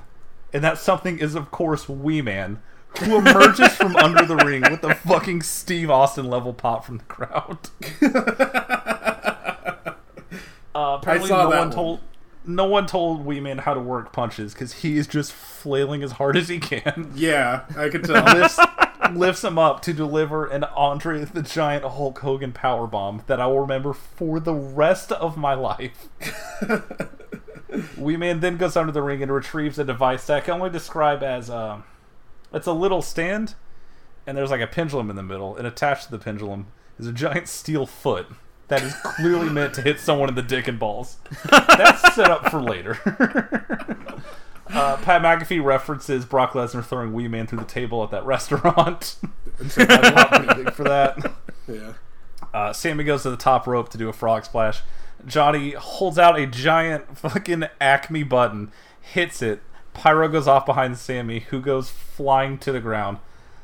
Johnny throws him into the corner, grabs a bowling ball out of a bag, bowls a strike right on his cock and balls. Lifts him up, takes him to the kicking machine, and just gives him one right in the dick. So at this point, Sammy is struggling. And instead of capitalizing, Johnny reaches into the bag of tricks once more, takes out a taser, begins chasing him around ringside. Sammy runs full speed to the announcer's table, right into a giant high five, and gets planted on his ass. He climbs to the top rope again after triple checking to make sure it's not going to explode, and then gets thrown off of the turnbuckle, over the edge, off to the side, onto the giant table full of mousetraps, which looks like it sucks so fucking bad. It looks so unpleasant. Oh. At this point, Pat McAfee is having more fun than I've ever had in my entire life. It's clear throughout this entire match he's a lifelong fan because he's just constantly referencing Jackass. Yeah. Constantly referencing how many times he's seen Pontius's dick and balls and asshole, which is shocking because this is a TV PG show, but it's fine. So while he's recovering from landing in all of the mousetraps, the entire Jackass crew comes out, reach under the ring, and pull out a giant human-sized 8-foot-long mousetrap. The giant mousetrap does not work, and then it kind of works, and it works a little bit, and then it pins him down. They count the 3. 5 stars. Everyone celebrates in the ring, including Dark Shark, who starts crip walking, and they have to quickly cut away from it. Greatest thing I've seen in my entire life. 1,000,000 stars. WWE is back. AEW, eat my shorts. Incredible shout out to the replay of the bowling ball where Pat McAfee yells, "Who do you think you are? I am!" And no one acknowledges it. He's living his best life, and he got to eat a stunner. I truly jealous. No, that's great. All right, now on to Morbius. Right. When I turn into a bat, there's no real skill to it at all. I just shout, "Bat!" Human form. Where should we start? Just kidding. Let's start with Jared Leto's method acting and So- making everyone wait Okay. 45 minutes for him to take a piss because he had to hobble away on crutches. Oh, Fucking man. ass. Imagine you're just some poor fucking grip guy. You're just like, he's been gone a half hour. We've been here for all fucking day, dude. My kid's band is playing tonight. And you just hear the sound of those 2 little crutches. And he's like, "Sorry to make you wait, boys." And he's hobbling in. Jesus Christ, dude. Can someone help me with these pants? And also, just to preface this whole conversation, this movie's first release date was July 2020. Just to keep that in the back of your minds. Oh, fuck. Yeah, anyway, it got delayed. I wonder what happened. They probably made it better. Yeah, it got delayed all the way to April Fool's Day of 2022, which is very appropriate. Incredible bit by whoever The did nerve to deny us this movie in January when we deserved it. Yeah, that too. The reason they were like, "Oh, well, Spider-Man's still making money. We don't want any competition." Sony fucking rules, dude. They can't do anything right. When I saw that Sony logo at the beginning of the movie, I just immediately grabbed the order cards and a pen and be like, "Nope, gotta take notes of this Well, one." no one's in here, so I can kick my feet up. Right. And that is something I will say, because one oppressive thought I had throughout this movie was imagining the life of a studio executive that just you greenlight something like this, and then 2 years later somebody shows you this and you go, "What the fuck happens? What is this? No, What did I sign off for?" Is this the sequel? No, it's that movie. You're like, that was supposed to come out in July 2 years ago. Like, yeah, but COVID. And you're like, you didn't sell it to anybody? God damn it. We're not making this back. Netflix wouldn't take it? We're starting a franchise, you see. We'll talk about the movie here. Right off the bat, Parker, did watching Jared Leto this movie make you want to cut your hair?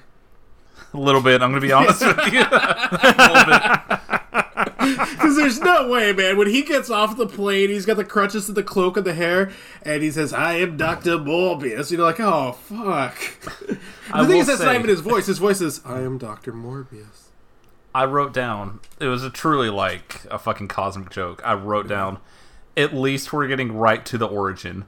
I wrote a period. The second I took my pen off the pad, it said 25 years earlier, and I could have killed myself.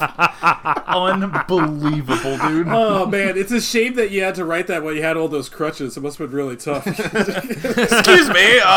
Wait a sir. I've become quite weary. Someone finish my note for me. This sucks bollocks. Ignore the bit about Jackass. Okay, so Sebastian Gorka watches Morbius. So yeah, they just do a fucking. If they just do this, yeah, they have like two origin stories within each other. Like they do like, oh yeah, he's looking for these bat sort of things. Then 25 years ago, in I don't even remember where. Michael Morbius. I don't like saying that. Every time you say it, I'm going to laugh. Is in a hospital for terminally ill children, and another Which, boy. by the way, flashback to the hospital for terminally ill children. Yeah. We know nothing bad's gonna happen. What are we doing? Yeah, exactly. Yeah. And look, I'll say this about the hospital for terminally ill children. You're not going to see the Kennedys doing some shit like this. That kid's getting a bullet in the back of his head. How expensive is this fucking place? You got to get 3 transfusions a day? Absolutely not. Yeah, not for my brain genius son. Like, who dumped him here? There, you know? Anyway, he's sitting there in the hospital for the terminally about to die, and another boy comes in, and he just changes that kid's name to Milo. I don't even remember what the kid's name is, and apparently he doesn't either. So he's just he's just Milo for the rest of the movie. Yeah, he says, someone who. Go ahead. Go ahead. I was going to say, it's like, I think that was supposed to give him like a brotherhood sort of thing. Like, oh, we're bond, we shared this. He gave me my special name, but boy, that's kind of flimsy. Yeah, it's the authentic middle school experience. Yeah, exactly. Somebody calls you shitbreak one day, and that's just your name for 8 years. Yeah. But the thing is, if I had a terminal illness of some kind, and I went to the hospital, and they told me, oh, no, that's not your name. I'm going to call you the name of the last kid that died here. I'm fighting that kid. I am fist fighting that dying child. Go fuck yourself. Well, the kid who's in there is in fact predisposed to be Milo, I guess, is in fact predisposed to be fight worthy, because down below the Stephen King bullies are just taunting the terminally ill children. These guys are just really mad about the expenditure of taxpayer dollars in this hospital. Beat the fuck out of these kids. A bunch of like kids are down there in like private school like uniforms, pointing up like, look at the freaks, they're dying! What's it like to be dying of blood diseases? You love him, don't you, Milo? Nice note! Stomp him out. Excuse me, can I please have my letter back? And they just immediately kick his crutch out.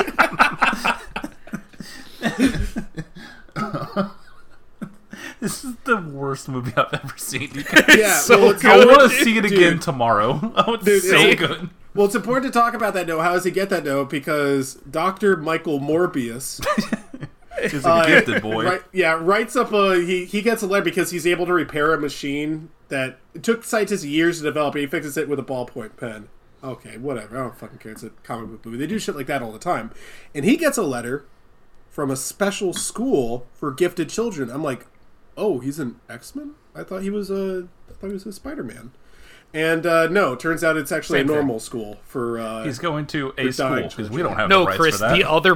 the other property that Sony has the rights. That's what I thought. Yeah, I saw Sony. I was like, isn't it going to be gifted kids? Exactly. That's what I thought was going to happen, and it turns out no. Beast isn't in this. Professor X isn't in this. It's just the Swedish. Thank God they're not. My this movie bum needs is more on the room to breathe. Swedish. So he goes Make to it longer, the you're right.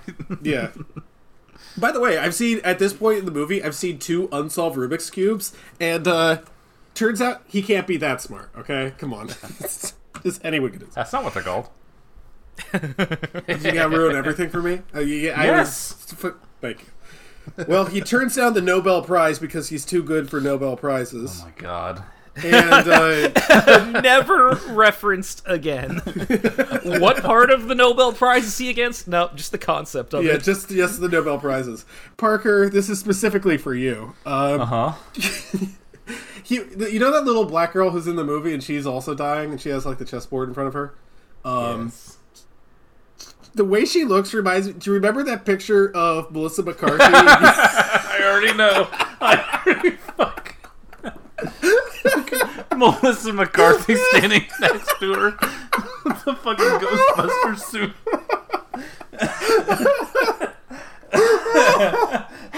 Alex, do you know the picture we're talking about? Because I can find it very quickly. Not the faintest clue. Oh my god, dude. Okay, 1 second. I know exactly where it is. We're stopping the show dead. Yeah.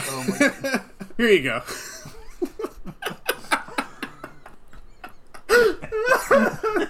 That's all I can think of when I saw this fucking movie. Dying. Oh, look at Melissa McCarthy shows up. Her fucking Ghostbusters out. I'm eternally ill. I need blood infusions 3 times a day. Hey, you like 30 seconds to Mars? No. Please, God, no. I can't. Anyway, someone else shows up. This is a character known as Martine Bancroft, played by Adria Arjona. It feels like it's backwards because that's an alliterative name, and it feels like that's a comic book name. Adria Arjona is a scientist, and she is helping with dying people. And Jared Leto is basically boyfriend, sort of thing. And she's just like, why are you too good for the Nobel Prize? He's like, I'm working on something else. He's talking like Chuck Norris does in his movies. He's got that whisper talk. That's a good pull. Yeah. Anyway, she's like, I know you're crossing human DNA with bat DNA. And I'm like, what? This is the movie? You know what? Hang on. What are you talking about? No, don't turn on the light with my enormous tower of flying bats.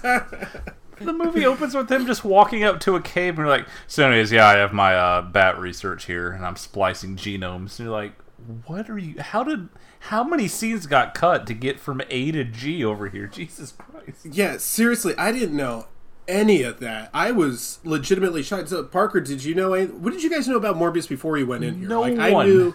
He's a living vampire. Yeah, that's what I thought. That's the weird thing about this. Like before the MCU, like the thing was like Iron Man's like a C tier character. Like, hope this works out. But Morbius is like he was in a Spider-Man issue once, and I think he fights Blade. That's all you're gonna get out of like 99% of people. No one gives a fuck. Could just be like, no, we're creating our own universe over here. We don't need Spider-Man. More than we've got Venom, and we've got Jared Leto, and we've sort of Jared. You know what? Maybe we should talk about Jared Leto, though, his appearance. He's got the very pale, pallid skin. He's walking around on the crutches. He's got this long, stringy, greasy hair. But his problem is that he sounds really healthy. He's not doing like a sick voice. He's just doing the Chuck Norris voice. He's talking like this the whole time. Could be your way I have jokes or the bat's sometimes. way. So, if there's anything that's good about this movie, I thought the music was okay.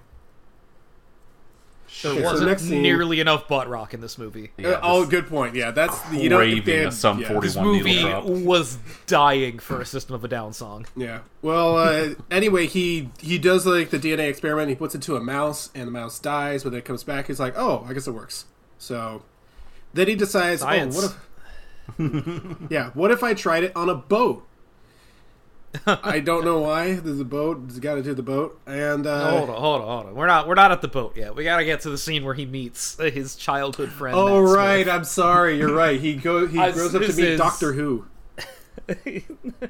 So they've both managed to defy the odds and live to adulthood. And also, he's now like a rich Bitcoin guy or drug dealer.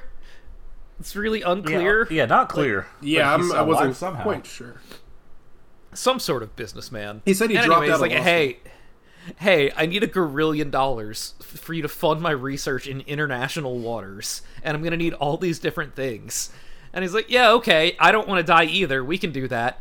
And then, in what is maybe the least realistic scene in this movie about a living vampire, oh God, please tell me. These two crippled guys do an Aaron Sorkin walk and talk in Manhattan. Thank you so much. I was fucking dying. They're just like hobbling slowly, like, you know, with this research, we can save a lot of lives. Like, what are you talking about? They are there's- walking like Torgo. They're just riffing about being crippled as they get in the way of hundreds of New Yorkers. Yeah. There is no way this is how it would go down. Now, one Alex- of these fuckers would be in a dumpster within 5 seconds. Yeah, so here's the thing, Alex. One of the reviews that I heard about for this movie is that it was ableist.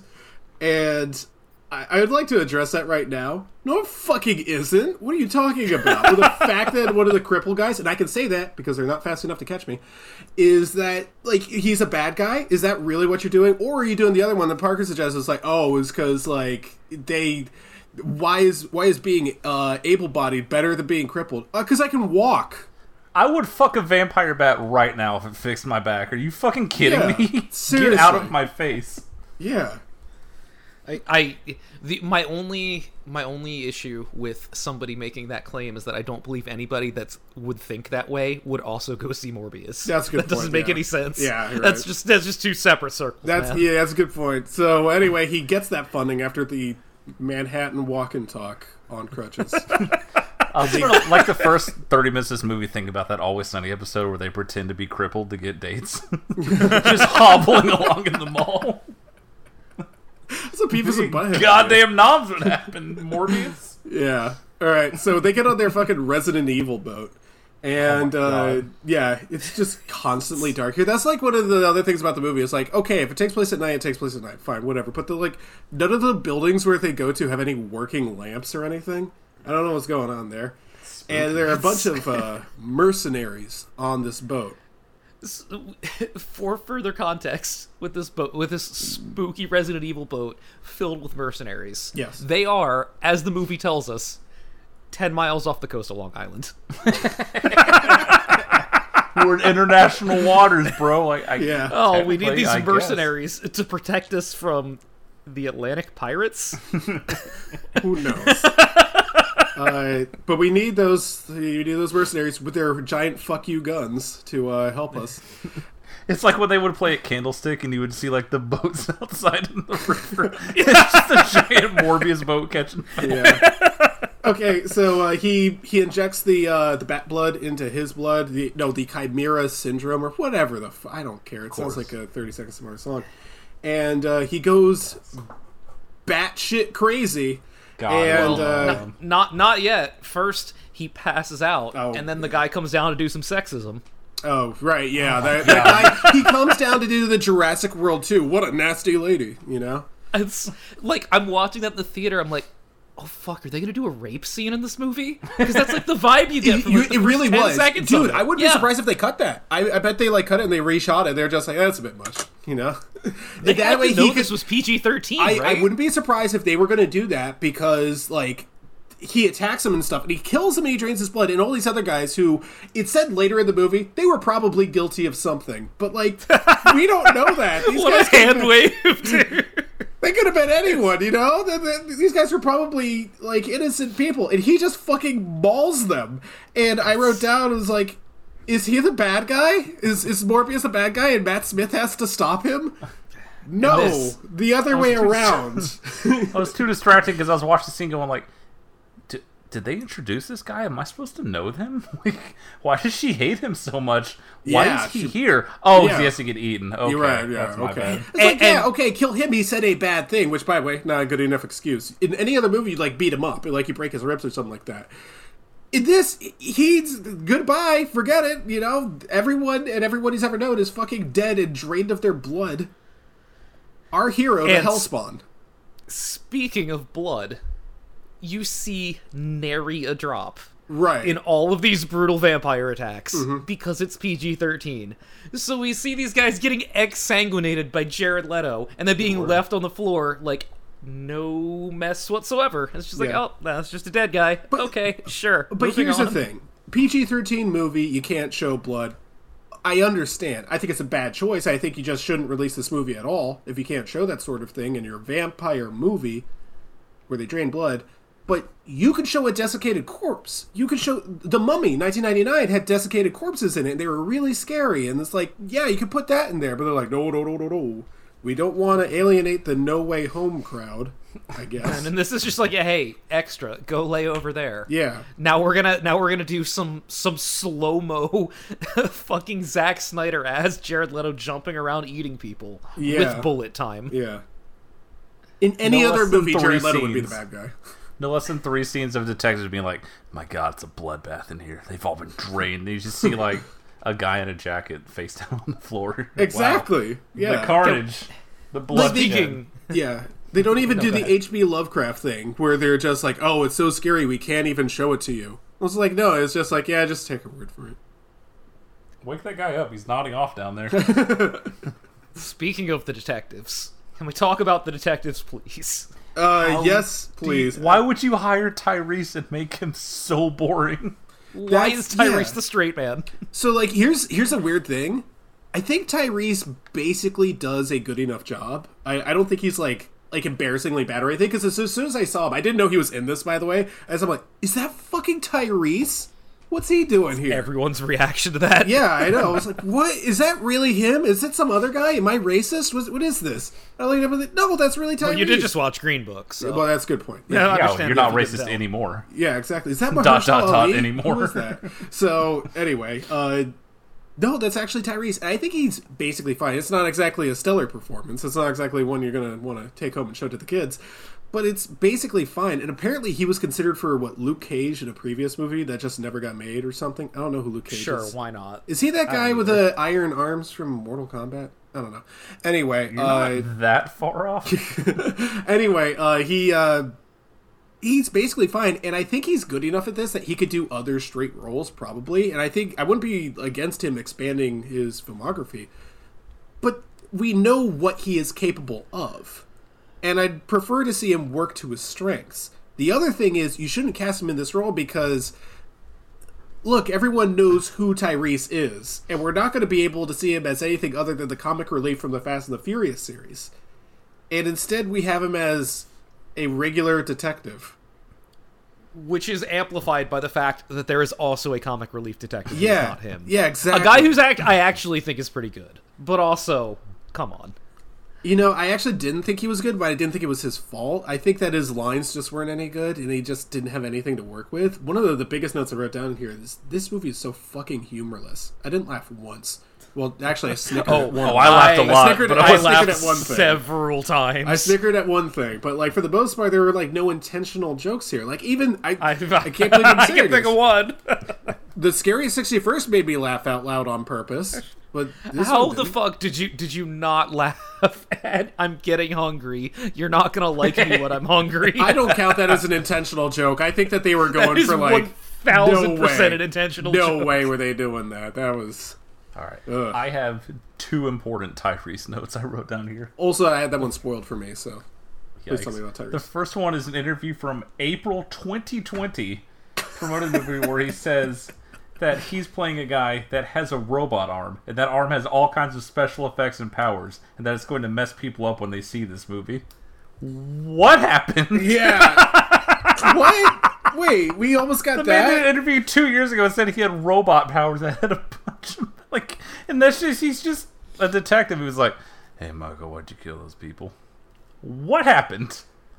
The other note I have, which is more important, is that someone photoshopped Martin Scorsese onto the red carpet of Morbius and with the quote, I was aghast to find out it was based on a comic book. This is the truest high of cinema, and even I cannot top it. A wise man admits when he is wrong, and I was wrong. I apologize to all comic book movies. To which Tyrese responded, wow, wow, wow. I can't believe what just happened. Whoa. This is so amazing, King. This is the king of kings of cinema, Martin Scorsese. This is huge. Tyrese falling for a Scorsese Photoshop.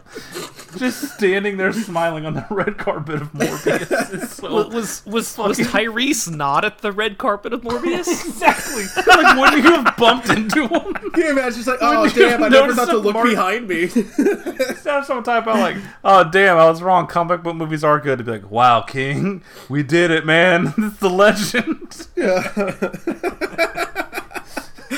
God, Tyrese fucking rules, dude. Can we get him in our movie? Absolutely.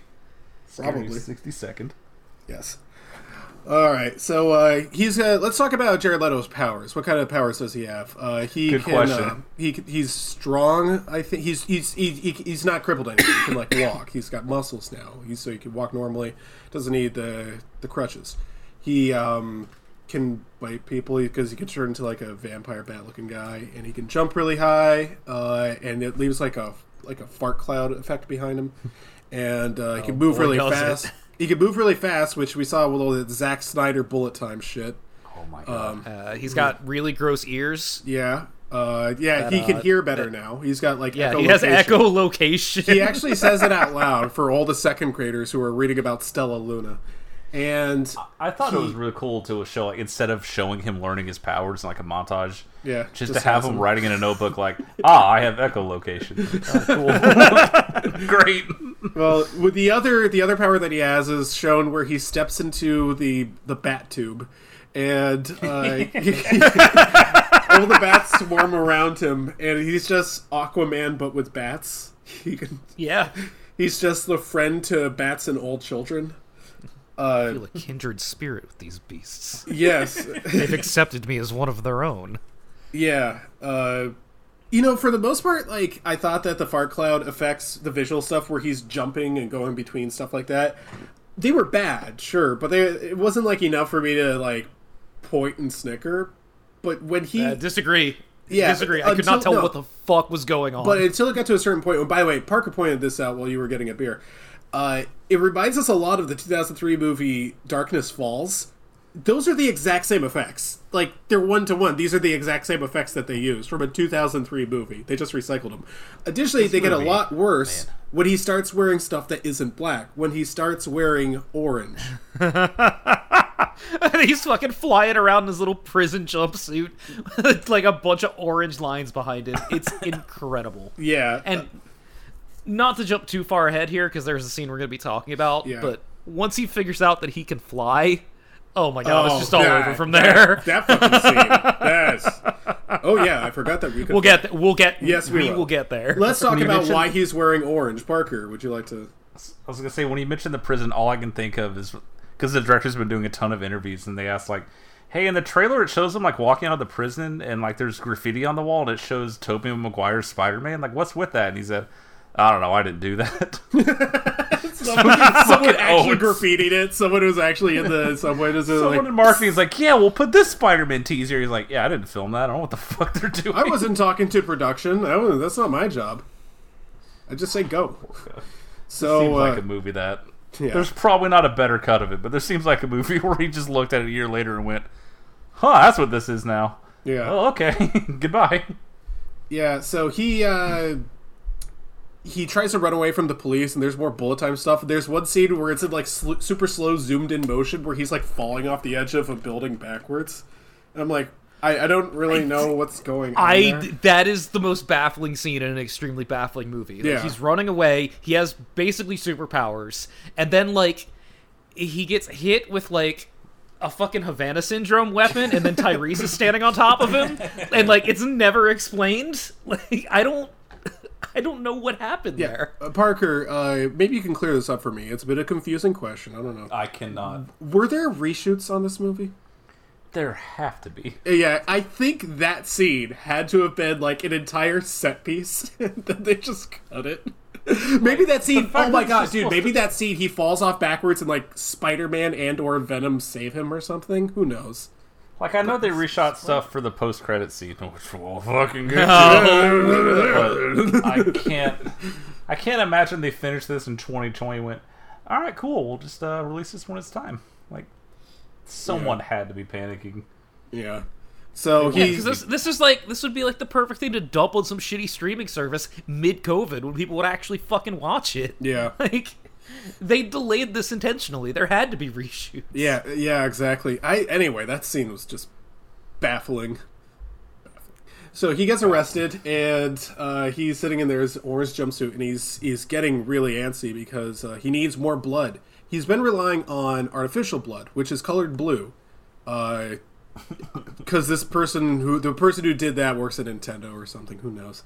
And Can't show real blood. It's fine. yeah, and then there's also the real blood, which you only see like a few scant shots of because you don't want to scare anyone.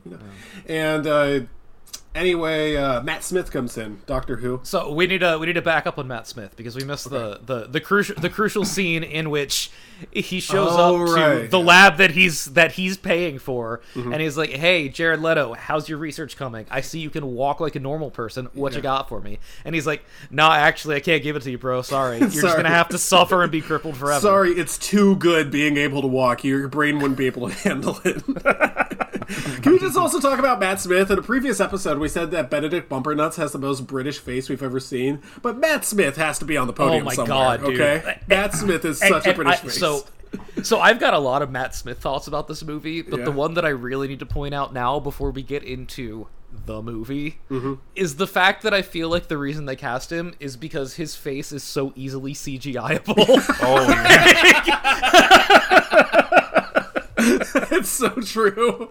It really is. Like the CGI in this movie looks like fucking dog shit on everything except his angular British face. Like, it's seriously, like, every single time I looked, it was like, oh god, he's so hideous, and then he would transform into a bat thing.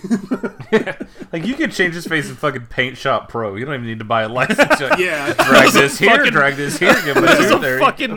This is a fucking loading screen for Mario 64.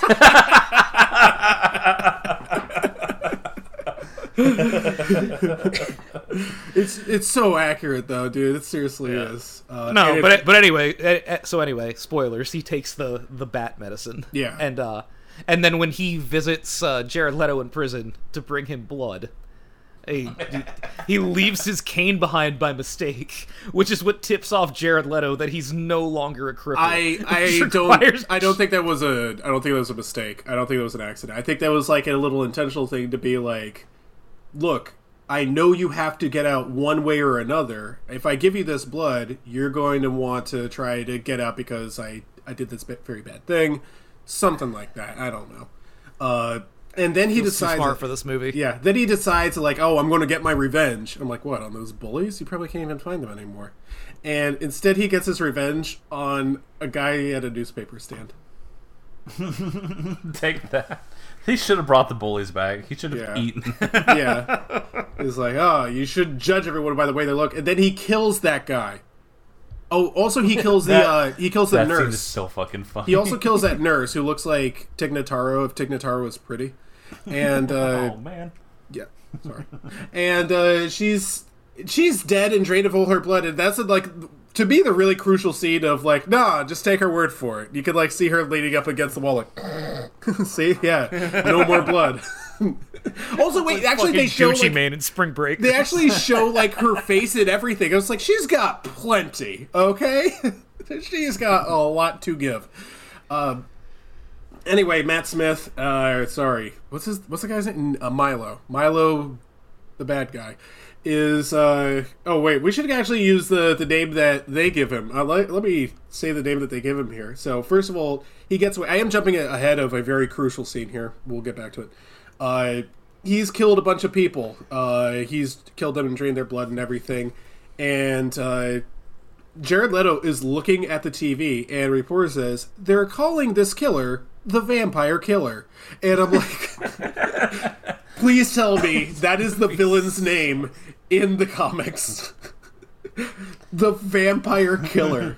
Certainly dumb enough for comics. Yeah, that's exactly what I thought it was. It's like, oh my god, that's what the kids are going to be calling him when they walk out of the theater. They're not going to call him Milo. They're going to be like, I want a toy of the Vampire Killer so Jared Leto can beat him up. But first, they have a big fight in the subway. We have to talk about this. Wow. This is where I didn't even laugh. I just gasped. I was like, I haven't seen this since 2003. Parker, you're right. We really did go back. We went back, dude. Him jumping in front of that train. It looks like the special effects from the very end of Blades of Glory. Dude, that's a good this entire fucking scene where he's discovering in slow-mo that he can fly while Matt Smith runs at him just has the most chosen I'm coming. Like, over and over, really we does. cut back to him. And he's like echolocationing all around, and he could like hear the subway coming, and I would be like, you know what? I could hear it coming too, and I'm not a bat. Because it's a fucking subway train. Are you sure, though, Chris? They are my friends. They've accepted me, and they're telling me there's a train coming. I sense that Gary is in danger. Oh my god, can you imagine did the bats send the train? The bats were like sending the train to him? It's not even like the bats were like flying really fast. They weren't like flapping their wings to send it down the thing. There's just a bat with like a hard hat on and it throws a switch that sends the train. Anyway, he escapes out the tunnel because he's using the train's momentum. I don't know, and because he could fly. Yeah, he can just fly. I forgot I could fly. Yeah, Just leave. Let's fly out of here. So to summarize what we know so far, he has spliced his DNA with bat DNA, which has given him all sorts of bat powers and also flight like Superman. Yes, But he wants blood sometimes, I guess. yeah, I guess. Well. Turns But don't out worry, blood's guys. very hard to find. He only kills the bad guys. Oh, right. I almost wrote that down, but I thought it was a little too easy because I thought that that's what they were going to go for. No, he only kills the mercenaries. And love to create a universe solely of villains who are just like, I don't know, we're just kind of misunderstood sometimes. Great. Love it. So Super he exciting. and his pretty lady friend, they steal a secret counterfeit money laboratory from 3 American chavs is the only way I could describe them. Can we talk about the scene where the American chavs are introduced at that fucking diner, where they walk in and try to pay with a counterfeit $100 bill? The waitress tells them that it's fake, and they go, "All right, well, have 5 more then," and then they walk away laughing. That came from Philip. What the fuck is she gonna do with more counterfeit money? Yeah, exactly. You fucking idiot. Like, I thought that there was, like, a veiled threat behind it. Like, just like, oh, if there's more where that came from, they also are probably, like, real criminals. They probably have a gun. They're going to kill me if I don't accept it. Something like that. And I was just like, but your plan's not working, you know? It's just not, come on, what are you doing? Maybe my friend Mr. Washington will change your mind? Yeah, Eddie. Or my other friend, Mr. Washington. Flipper a quarter. Okay, so Jared Leto follows them using echolocation. This is the echolocation stalking scene. Sorry, one more thing for the listeners. Keep it. Maybe you'll get lucky. All right, there we go. I hate that our listeners are going to get that. Anyway, he follows them to their underground lair, which, by the way, I think is the exact same set from the bad version of Justice League. It looks identical to the Batcave in that movie. Oh, dude, you just reminded me of something that I've been meaning to talk about for like 3 weeks. Please do. So I think it was the first weekend of March Madness. You know, all the games are on at work all the fucking time. All 4 channels are going, and then those end, and like other random shit that's on TNT starts playing. And I'm sitting there at like 2 a.m. watching, I don't know, 10-15 minutes of some absolute nightmare of a CGI movie, just going like, what the fuck is this? I'm so confused. And then it goes to commercial into the Justice League logo. I guess that's what I missed in the theater. Oh, fantastic. I'm so happy that this happened. I think I know what you're talking about with the bad CGI, too. I think I know the exact thing that you saw. I was looking at it, it's like, why is the bad guy like a deer? Like, what is this? Like, yeah. Good movie. Steppenwolf puts you right to sleep. Anyway, he uses their counterfeit money laboratory to do blood research. Same basic principle, I guess. And he develops a serum that he says, and I took notes on the exact wording here because I needed to. He says, it's deadly to bats, but fatal to humans. And I kind of feel like those words are synonyms, deadly and fatal. So I'm not really sure what he was doing there. They can kill bats, but also they might kill a person. Congrats on inventing rat poison, man. Yeah, exactly. So the final battle between Matt Smith and Jared Leto. What scene am I skipping? Am I skipping something else? You're skipping the scene that I laughed the hardest at in the entire fucking movie. What? Which is the random ass Austin Powers-esque bumper of Matt Smith just dancing in his suit in that room. Oh yeah, that is a man who knew, like, oh, this movie sucks, huh? Okay, no, I got that. Like, I get why he does it, but there are multiple moments of him dancing where I couldn't tell if that was a joke. I think that they were playing it straight face, where they were just like, he was never able to dance before because he looked like fucking Jimmy from South Park. But instead, wow, what they're a just terrific like, audience. I don't think that, to his credit, I don't think Matt Smith was playing it that way. Matt Smith was just like, oh, this is for the supervillains, you know? Like, he was just... This is... I mean, yeah, he's clearly, like, he knows what movies he's in, yeah. even if no one else does. Yeah, like, exactly. he knows He exactly seems like a what's smart going guy. on. Yeah, exactly. Yeah. Yeah. But, like, watching it in the theater, it just felt like the biggest fucking non sequitur. I'm like, I compared it to an Austin Powers scene transition for a It really reason. does look like that, yeah. It's like, We can put the music over that. Him doing the American Psycho stare in the mirror and then just turning into a demon face and then turning back. It's Oh, that was really good. fun. Yeah, that was, yeah. There's a lot of that. He Also- was going back and forth with that. Absolute coward move to be like, oh no, he just looks like a monster sometimes, but then he's just normal Jared Leto. Yeah. Coward. Make him a monster the whole movie. You bitch. It was one of those things where, like, with Jared Leto, because he looks like a fairly normal person besides the hair, like, the CGI transitions, they don't really look that good. Just do practical makeup. It's going to look better. He looks like shit. You're It's right. The worst Yeah. CGI. It just doesn't look good. Also, here's another thing. Matt Smith in a suit and tie becoming a vampire, it just reminded me like a little too much of Fright Night, you know? And I don't even think he wears a suit and tie in that movie, but it's just like, you shouldn't have to wear buttons if you're a vampire, you know? Like, you're too important for those. I just keep thinking of his big fucking golem face. It doesn't look good. I mean, all the complaints about the CGI in this movie being bad are kind of on the nose. Let's get to this big CGI battle that I thought was fucking stupid. That takes place like an hour 35 into this hour 40 movie. You know, people say that they removed all the Venom references, but it reminded me of the final battle from Venom 2, where I was just like, oh, come on, let's go. Well, I can't Also, see what's the final happening. battle from Venom 1. Yeah. Hey. There's a lot of black shit on the screen. The good guy's probably going to win. Yeah. Let's get to it. Yeah, These weird colors are just flying at each other. So Matt Smith punches... Oh, yeah, at one point... So I thought that he was... Like, he had orange fart clouds behind him because he was wearing the jumpsuit. At one point, he has purple behind him, and I don't know how he got it. Like, where did that come from? You just had a purple fart cloud or something? I think they just needed a color for the fart cloud. I guess. He ate too many We have to blueberries? I don't know. Distinguish. So his Yeah, girlfriend... we have to tell them apart. Yeah. So his girlfriend is dying, and she swallows a drop of his blood, and then he's just like, well, waste not, want not, and bites her neck off. And, which, by the way, apparently not enough to kill her, because she awakens right before the credits open, and you're like, oh, now she's a vampire. Every time it shows her relief. dying, I'm like, oh yeah, her. Yeah. I forgot. I couldn't tell you. yeah. You said her name already. I've Yeah. already forgotten it. Yeah, She's not a real exactly. character. Yeah, Chris, her tell name me is... why every time they go demon form, they look like Bagul. Please tell me. Because I've been trying to place it this whole episode. Oh, I think that did it for me. I think you're right. Yeah, it doesn't look that good, though. So, they're fighting, and Jared Leto gets his ass kicked, and he falls, and he hits his rib, and he's just sort of, like, laying on, like, one of those, like, poles in the middle, and he just sort of Hold fell on. over it, like, folded laundry. Hold on. He does not just fall. He is falling and then gets RKO'd by Matt Smith through the ground. All right, yeah. And then he's just hanging on the fucking pole there, like two kids' tennis shoes tied by the laces over a telephone wire. And I'm looking at it as like, that's a death animation from Crash Bandicoot. He's just he's out for the count.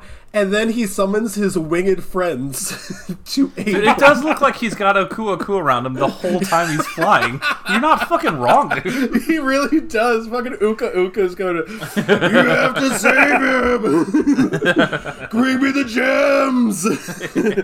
So, to be clear here, Jared Leto, who has a camaraderie with bats because of the bat serum he took, Yeah. summons his bat friends to attack Matt Smith, who took the same bat serum, and then the bats murder him.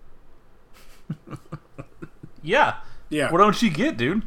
Because they can tell who's friendly and who's... Actually, that wouldn't make sense either, because Jared Leto killed like 7 mercenaries in cold blood and probably left their families. Jared Leto kills more people than Matt Smith. Oh, in this yeah, movie. he absolutely does. I think that's actually... You could do like a body count, and you'd like... Oh, yeah. But Jared Leto only kills the bad guys. Question mark. and apparently others. So here's what I would like to say about this. I will give this movie some credit. It's like, it's over. Yeah. Like, he beats the bad guy, No, it shows her eyes opening. Liar. Okay. Okay, before liar's the credits. Yeah, I was going to say, because... He fucking dispatches him with bats. He flies away like, wow, that was cool. It shows her eyes open. It shows his face again. Title card. Within like 30 seconds. It's like, let's go. We're getting another showing in. Let's go. Last note I took before the mid and post-credit scenes is that if this movie had played in like 98 to 2003, there's an audience for this. And they're goths. Because goths existed back then. And goths would watch this movie and they'd probably like it. They'd probably say, hey, this is really cool. It probably wouldn't get as much money as they would have liked, but like at least someone would have seen it in theaters besides podcasters. So, yeah, very, very silly. I did not like it, Sam. I am. And for the first time, and I don't know how long, I stayed for the mid-credits scene. Now, here, I was lost, because I haven't seen any of the, who's the young kid, the little kid, the new Spider-Man movies, they call them the should have Home led series or with something. that. You've not seen a single Tom Holland Spider-Man. Tom Holland, but you've seen Morbius in both Venoms. Yeah. That is fucking insane. I'm that one guy. I should be part of like some sort of focus group. It's like, what would someone who's seen only these but not Spider-Man be? Are a literal crazy person. Keep sharp objects away from The last me. Spider-Man made $1 billion, and you saw both Venoms, one of them in theaters. Oh yeah, only one of them. Oh wait, no, I think I saw both. No, I don't remember. Okay, I No, the guess I only first saw one the came second out when I was visiting. It's the only reason there wasn't an yeah, episode, and I still regret it to this day. My bad. Okay, so yeah, they watched I watched the second one. Anyway, Michael Keaton, who I see him in there, and I just see Jack Frost. I'm sorry. I was ready for Batman. I was ready for Mr. Mom. You're ready for Beetlejuice. You're not ready for Yeah. Jack Frost. Yeah. He just teleports into a prison cell. You're like, huh, I hope the food is better in this joint. No respect. For real. It's a real Rodney performance. Yeah. I'm like, why would he say that? Who is this guy? Is he an interdimensional traveler? Is he from a different universe? And, no, his name is...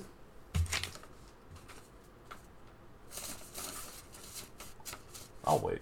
Adrian Toomes. I don't need this anymore. A portal opened up and like multiverses were involved. You can stop that sound. There's portals and the multiverses crossed over. That's how all 3 Spider-Mans were in the one movie. But Yeah. ramifications, Anyway, yeah, I he's guess. talking and stuff, and he's he might be released from prison because if you transfer prison to prison by teleportation, that means you're innocent. So I looked it up. True. That is how it works. I did look it up. Apparently, Adrian That's how Toomes. OJ got out. So my research has led me to believe that Adrian Toomes is a bad guy.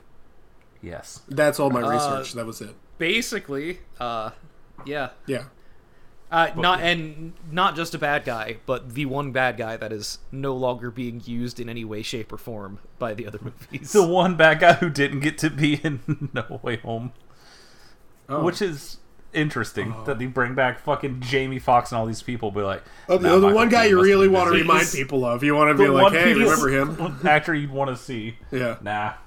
He is quite literally the only tie-in they could get, because he's the only one other than Gyllenhaal that isn't fucking tied to the other universe still. Gyllenhaal's dead in that movie. So yeah. welcome, Mr. Toomes. Yeah, so I don't even know what he does in those other movies. I don't care to find out, 'cause it's not important Oh, to you me. find out in the second mid-credits scene. He has a suit. He flies around. He's mad about He's the capitalism or Vulture. something. You know what the Vulture is. He's got wings. He flies. And he I don't know what that steals is. stuff. Okay, so You're about to. Is it a second mid-credit scene or is it a post-credit scene? What's the... The second mid-credit Second mid-credit scene. Which is insane. Okay, so what... Absolute nerd. So I think I read in the Morbius IMDb trivia section, which got a lot of dislikes on a lot of those entries. Apparently people don't like this movie very much. That apparently he says to Jared Leto and Morbius, he says, together we can kill Spider-Man. I'm like, well, I was right. Morbius is a bad guy. He killed a lot of people. I knew it. So now we know. It's up to Venom to save the day because he's a real hero. All right. We can work together. A lot Putting going together on. a We team. work together. You know, you do the lot work and going I on order here. you. First Just lick. Go ahead. Okay, well, first of all, Vulture flies in. That helmet never comes off. And you can tell because Michael Keaton is clearly recording this into a cell phone. That helmet does not come off. It is all ADR. The footage of Jared Leto was very clearly just a different shot because his response to that is just to stare straight ahead and go, interesting. And then it cuts to black and more credits. So none of this makes sense together at all. It's all just jammed together. Morbius has no idea who or what a Spider-Man is. Why would the Vulture wake up in another universe and go, hey, I bet Spider-Man has something to do with this? It's the spider! Okay, yeah. This is very, very clear that they have no idea what to do with this. This is like, look, we're all sick of MCU post-credit scenes. I feel very confident saying that for the group. But at least they are to promote something that is actually coming. There's very clearly no plan for what follows this. Because, pop quiz. Who's the Spider-Man in this universe? Yeah, there isn't one. Yeah. What are they teaming up against? It's not the MCU Spider-Man because... Better not be Venom. That's where he just came from. Clearly it's not him. Mm-hmm. It's not going to be Tobey Maguire's Spider-Man because he's old as fuck, and why would he do that again? It's not going to be Andrew Garfield because do you think he's going to watch Morbius and be like, yeah, I should do this again. I should put myself through this bullshit again. Absolutely. Who's it going to be? Fucking Miles Morales or Spider-Pig? Like, there's no Spider-Man here. So we're teasing a team up with the two people who don't belong together to fight a villain that doesn't exist in a movie that won't happen. Like, what, it's going to be them and Venom against a fourth Spider-Man? Like, this is teasing something not real. I can explain this one. I absolutely know what's going on here. So you know, like, when one of your favorite sport teams is bad and the trade deadline's coming up, and they start, like, immediately showcasing all of the players they want to trade and just, like, giving them all this extra time to play. It's like, hey, check out all these cool assets we got. Don't you want to buy this from us? Yeah, that's this scene. So DC's They're literally just trying to get somebody to buy their shitty fucking universe so they can get out of this business. You know, I made that joke just... They don't want to. Sony is desperately trying to build their own universe. They are after how this movie's doing, they might now. Yeah, here's my thing: is like they certainly can't sell Morbius to DC, not just because I guess that doesn't work legally, but this movie reminded me of how much cooler Batman is than like everything else in this fucking thing. Like, didn't fucking Robert Pattinson have the ability to control bats in the Batman? Or maybe I'm misremembering something from the comics or something, but, like, even that's ripped off of Batman. It's like, this makes Batman... If you just called Morbius Batman instead, he'd be, like, the lamest guy. And instead it's like, now I'm reminded of, like, why Batman is cool, because he's not this thing. I will say, like, I kind of come at this from a different perspective than comic book fans do. Because... everyone has been trashing this movie. There's no one who likes Morbius. No one went to Morbius and said, yeah, it's pretty good. Disagree. Except for you. Yeah. You're talking to two of them, buddy. Yeah, I will actually, you know what, I am wrong, because there is one review that I read here. Let's see. It was on IMDb. It was one of the top reviews, gave it a 7 out of 10. And it said, you know, you guys are nitpicking too much. It's really not that bad. It could be worse is one of the big ones on there. I don't think you understand how many more movies like this are in development in some phase at Sony. No, I guess I don't understand that because I don't keep up with Kraven the like Hunter in 2023. I don't know what that is. Aaron Taylor Johnson. But like, okay, close. Madam Web starring Dakota Johnson. So like, I don't know what a Night Watch is. So the biggest thing for me here is that I think a lot of Marvel fans in particular are coming after this movie because this is the first time they've seen a really bad Marvel movie. Like, there have been bad Marvel movies before, but like, this is one that goes beyond just kind of boring and bland. This is badly made, you know? This is very poorly made, and they're just like, how dare you betray, you know, Marvel, our god. I mean, this makes Eternals look palatable. Parker, you would be the expert having seen both of them. But look, I'll say this. Ambulance is real lucky that's coming out next week, or we'd all be watching Daredevil. I'm putting it that way. We were about to dig in some real Elektra bullshit, but we ain't missing Ambulance. So I've never seen Elektra, but I saw fucking Daredevil in theaters. Why did I say that out loud? I have not seen it either. Don't worry. I'll go down on the ship with you. Only takes two. Yeah, you're right. That is a future episode, I feel like. Like, These young ones, these young bloods, don't understand. They don't know. These kids did not grow up with FX on Sunday afternoon. Like, maybe the Silver Surfer one will be better. It wasn't. Maybe the second Ghost Rider will be better. It's got the Crank guys. It wasn't. It was never better. It was all bad all the time. They've had it too good for too long. I would like to credit the Alamo Drafthouse, because the pre-show beforehand was just the cheesiest Dracula things they could possibly find. Hell yeah, dude. This is the same shit they played in front of, like, the Lost Boys and stuff. These kids have never seen any of those Fantastic Bloods. Fours. These fucking young bloods. They don't know who Josh Trank is. I don't want to fucking hear it anymore. Sick of it. Oh, fuck. Well, join us for next week's episode, Ambulance. I can't wait. Is that next week? Wait, what was that? So it is coming out this week. I can't do it till next week. I've had plans to watch this movie with somebody for 9 months. Oh, okay, fine. Whatever. Well. Elektra, it is. Bat! Oh, where'd that asshole go?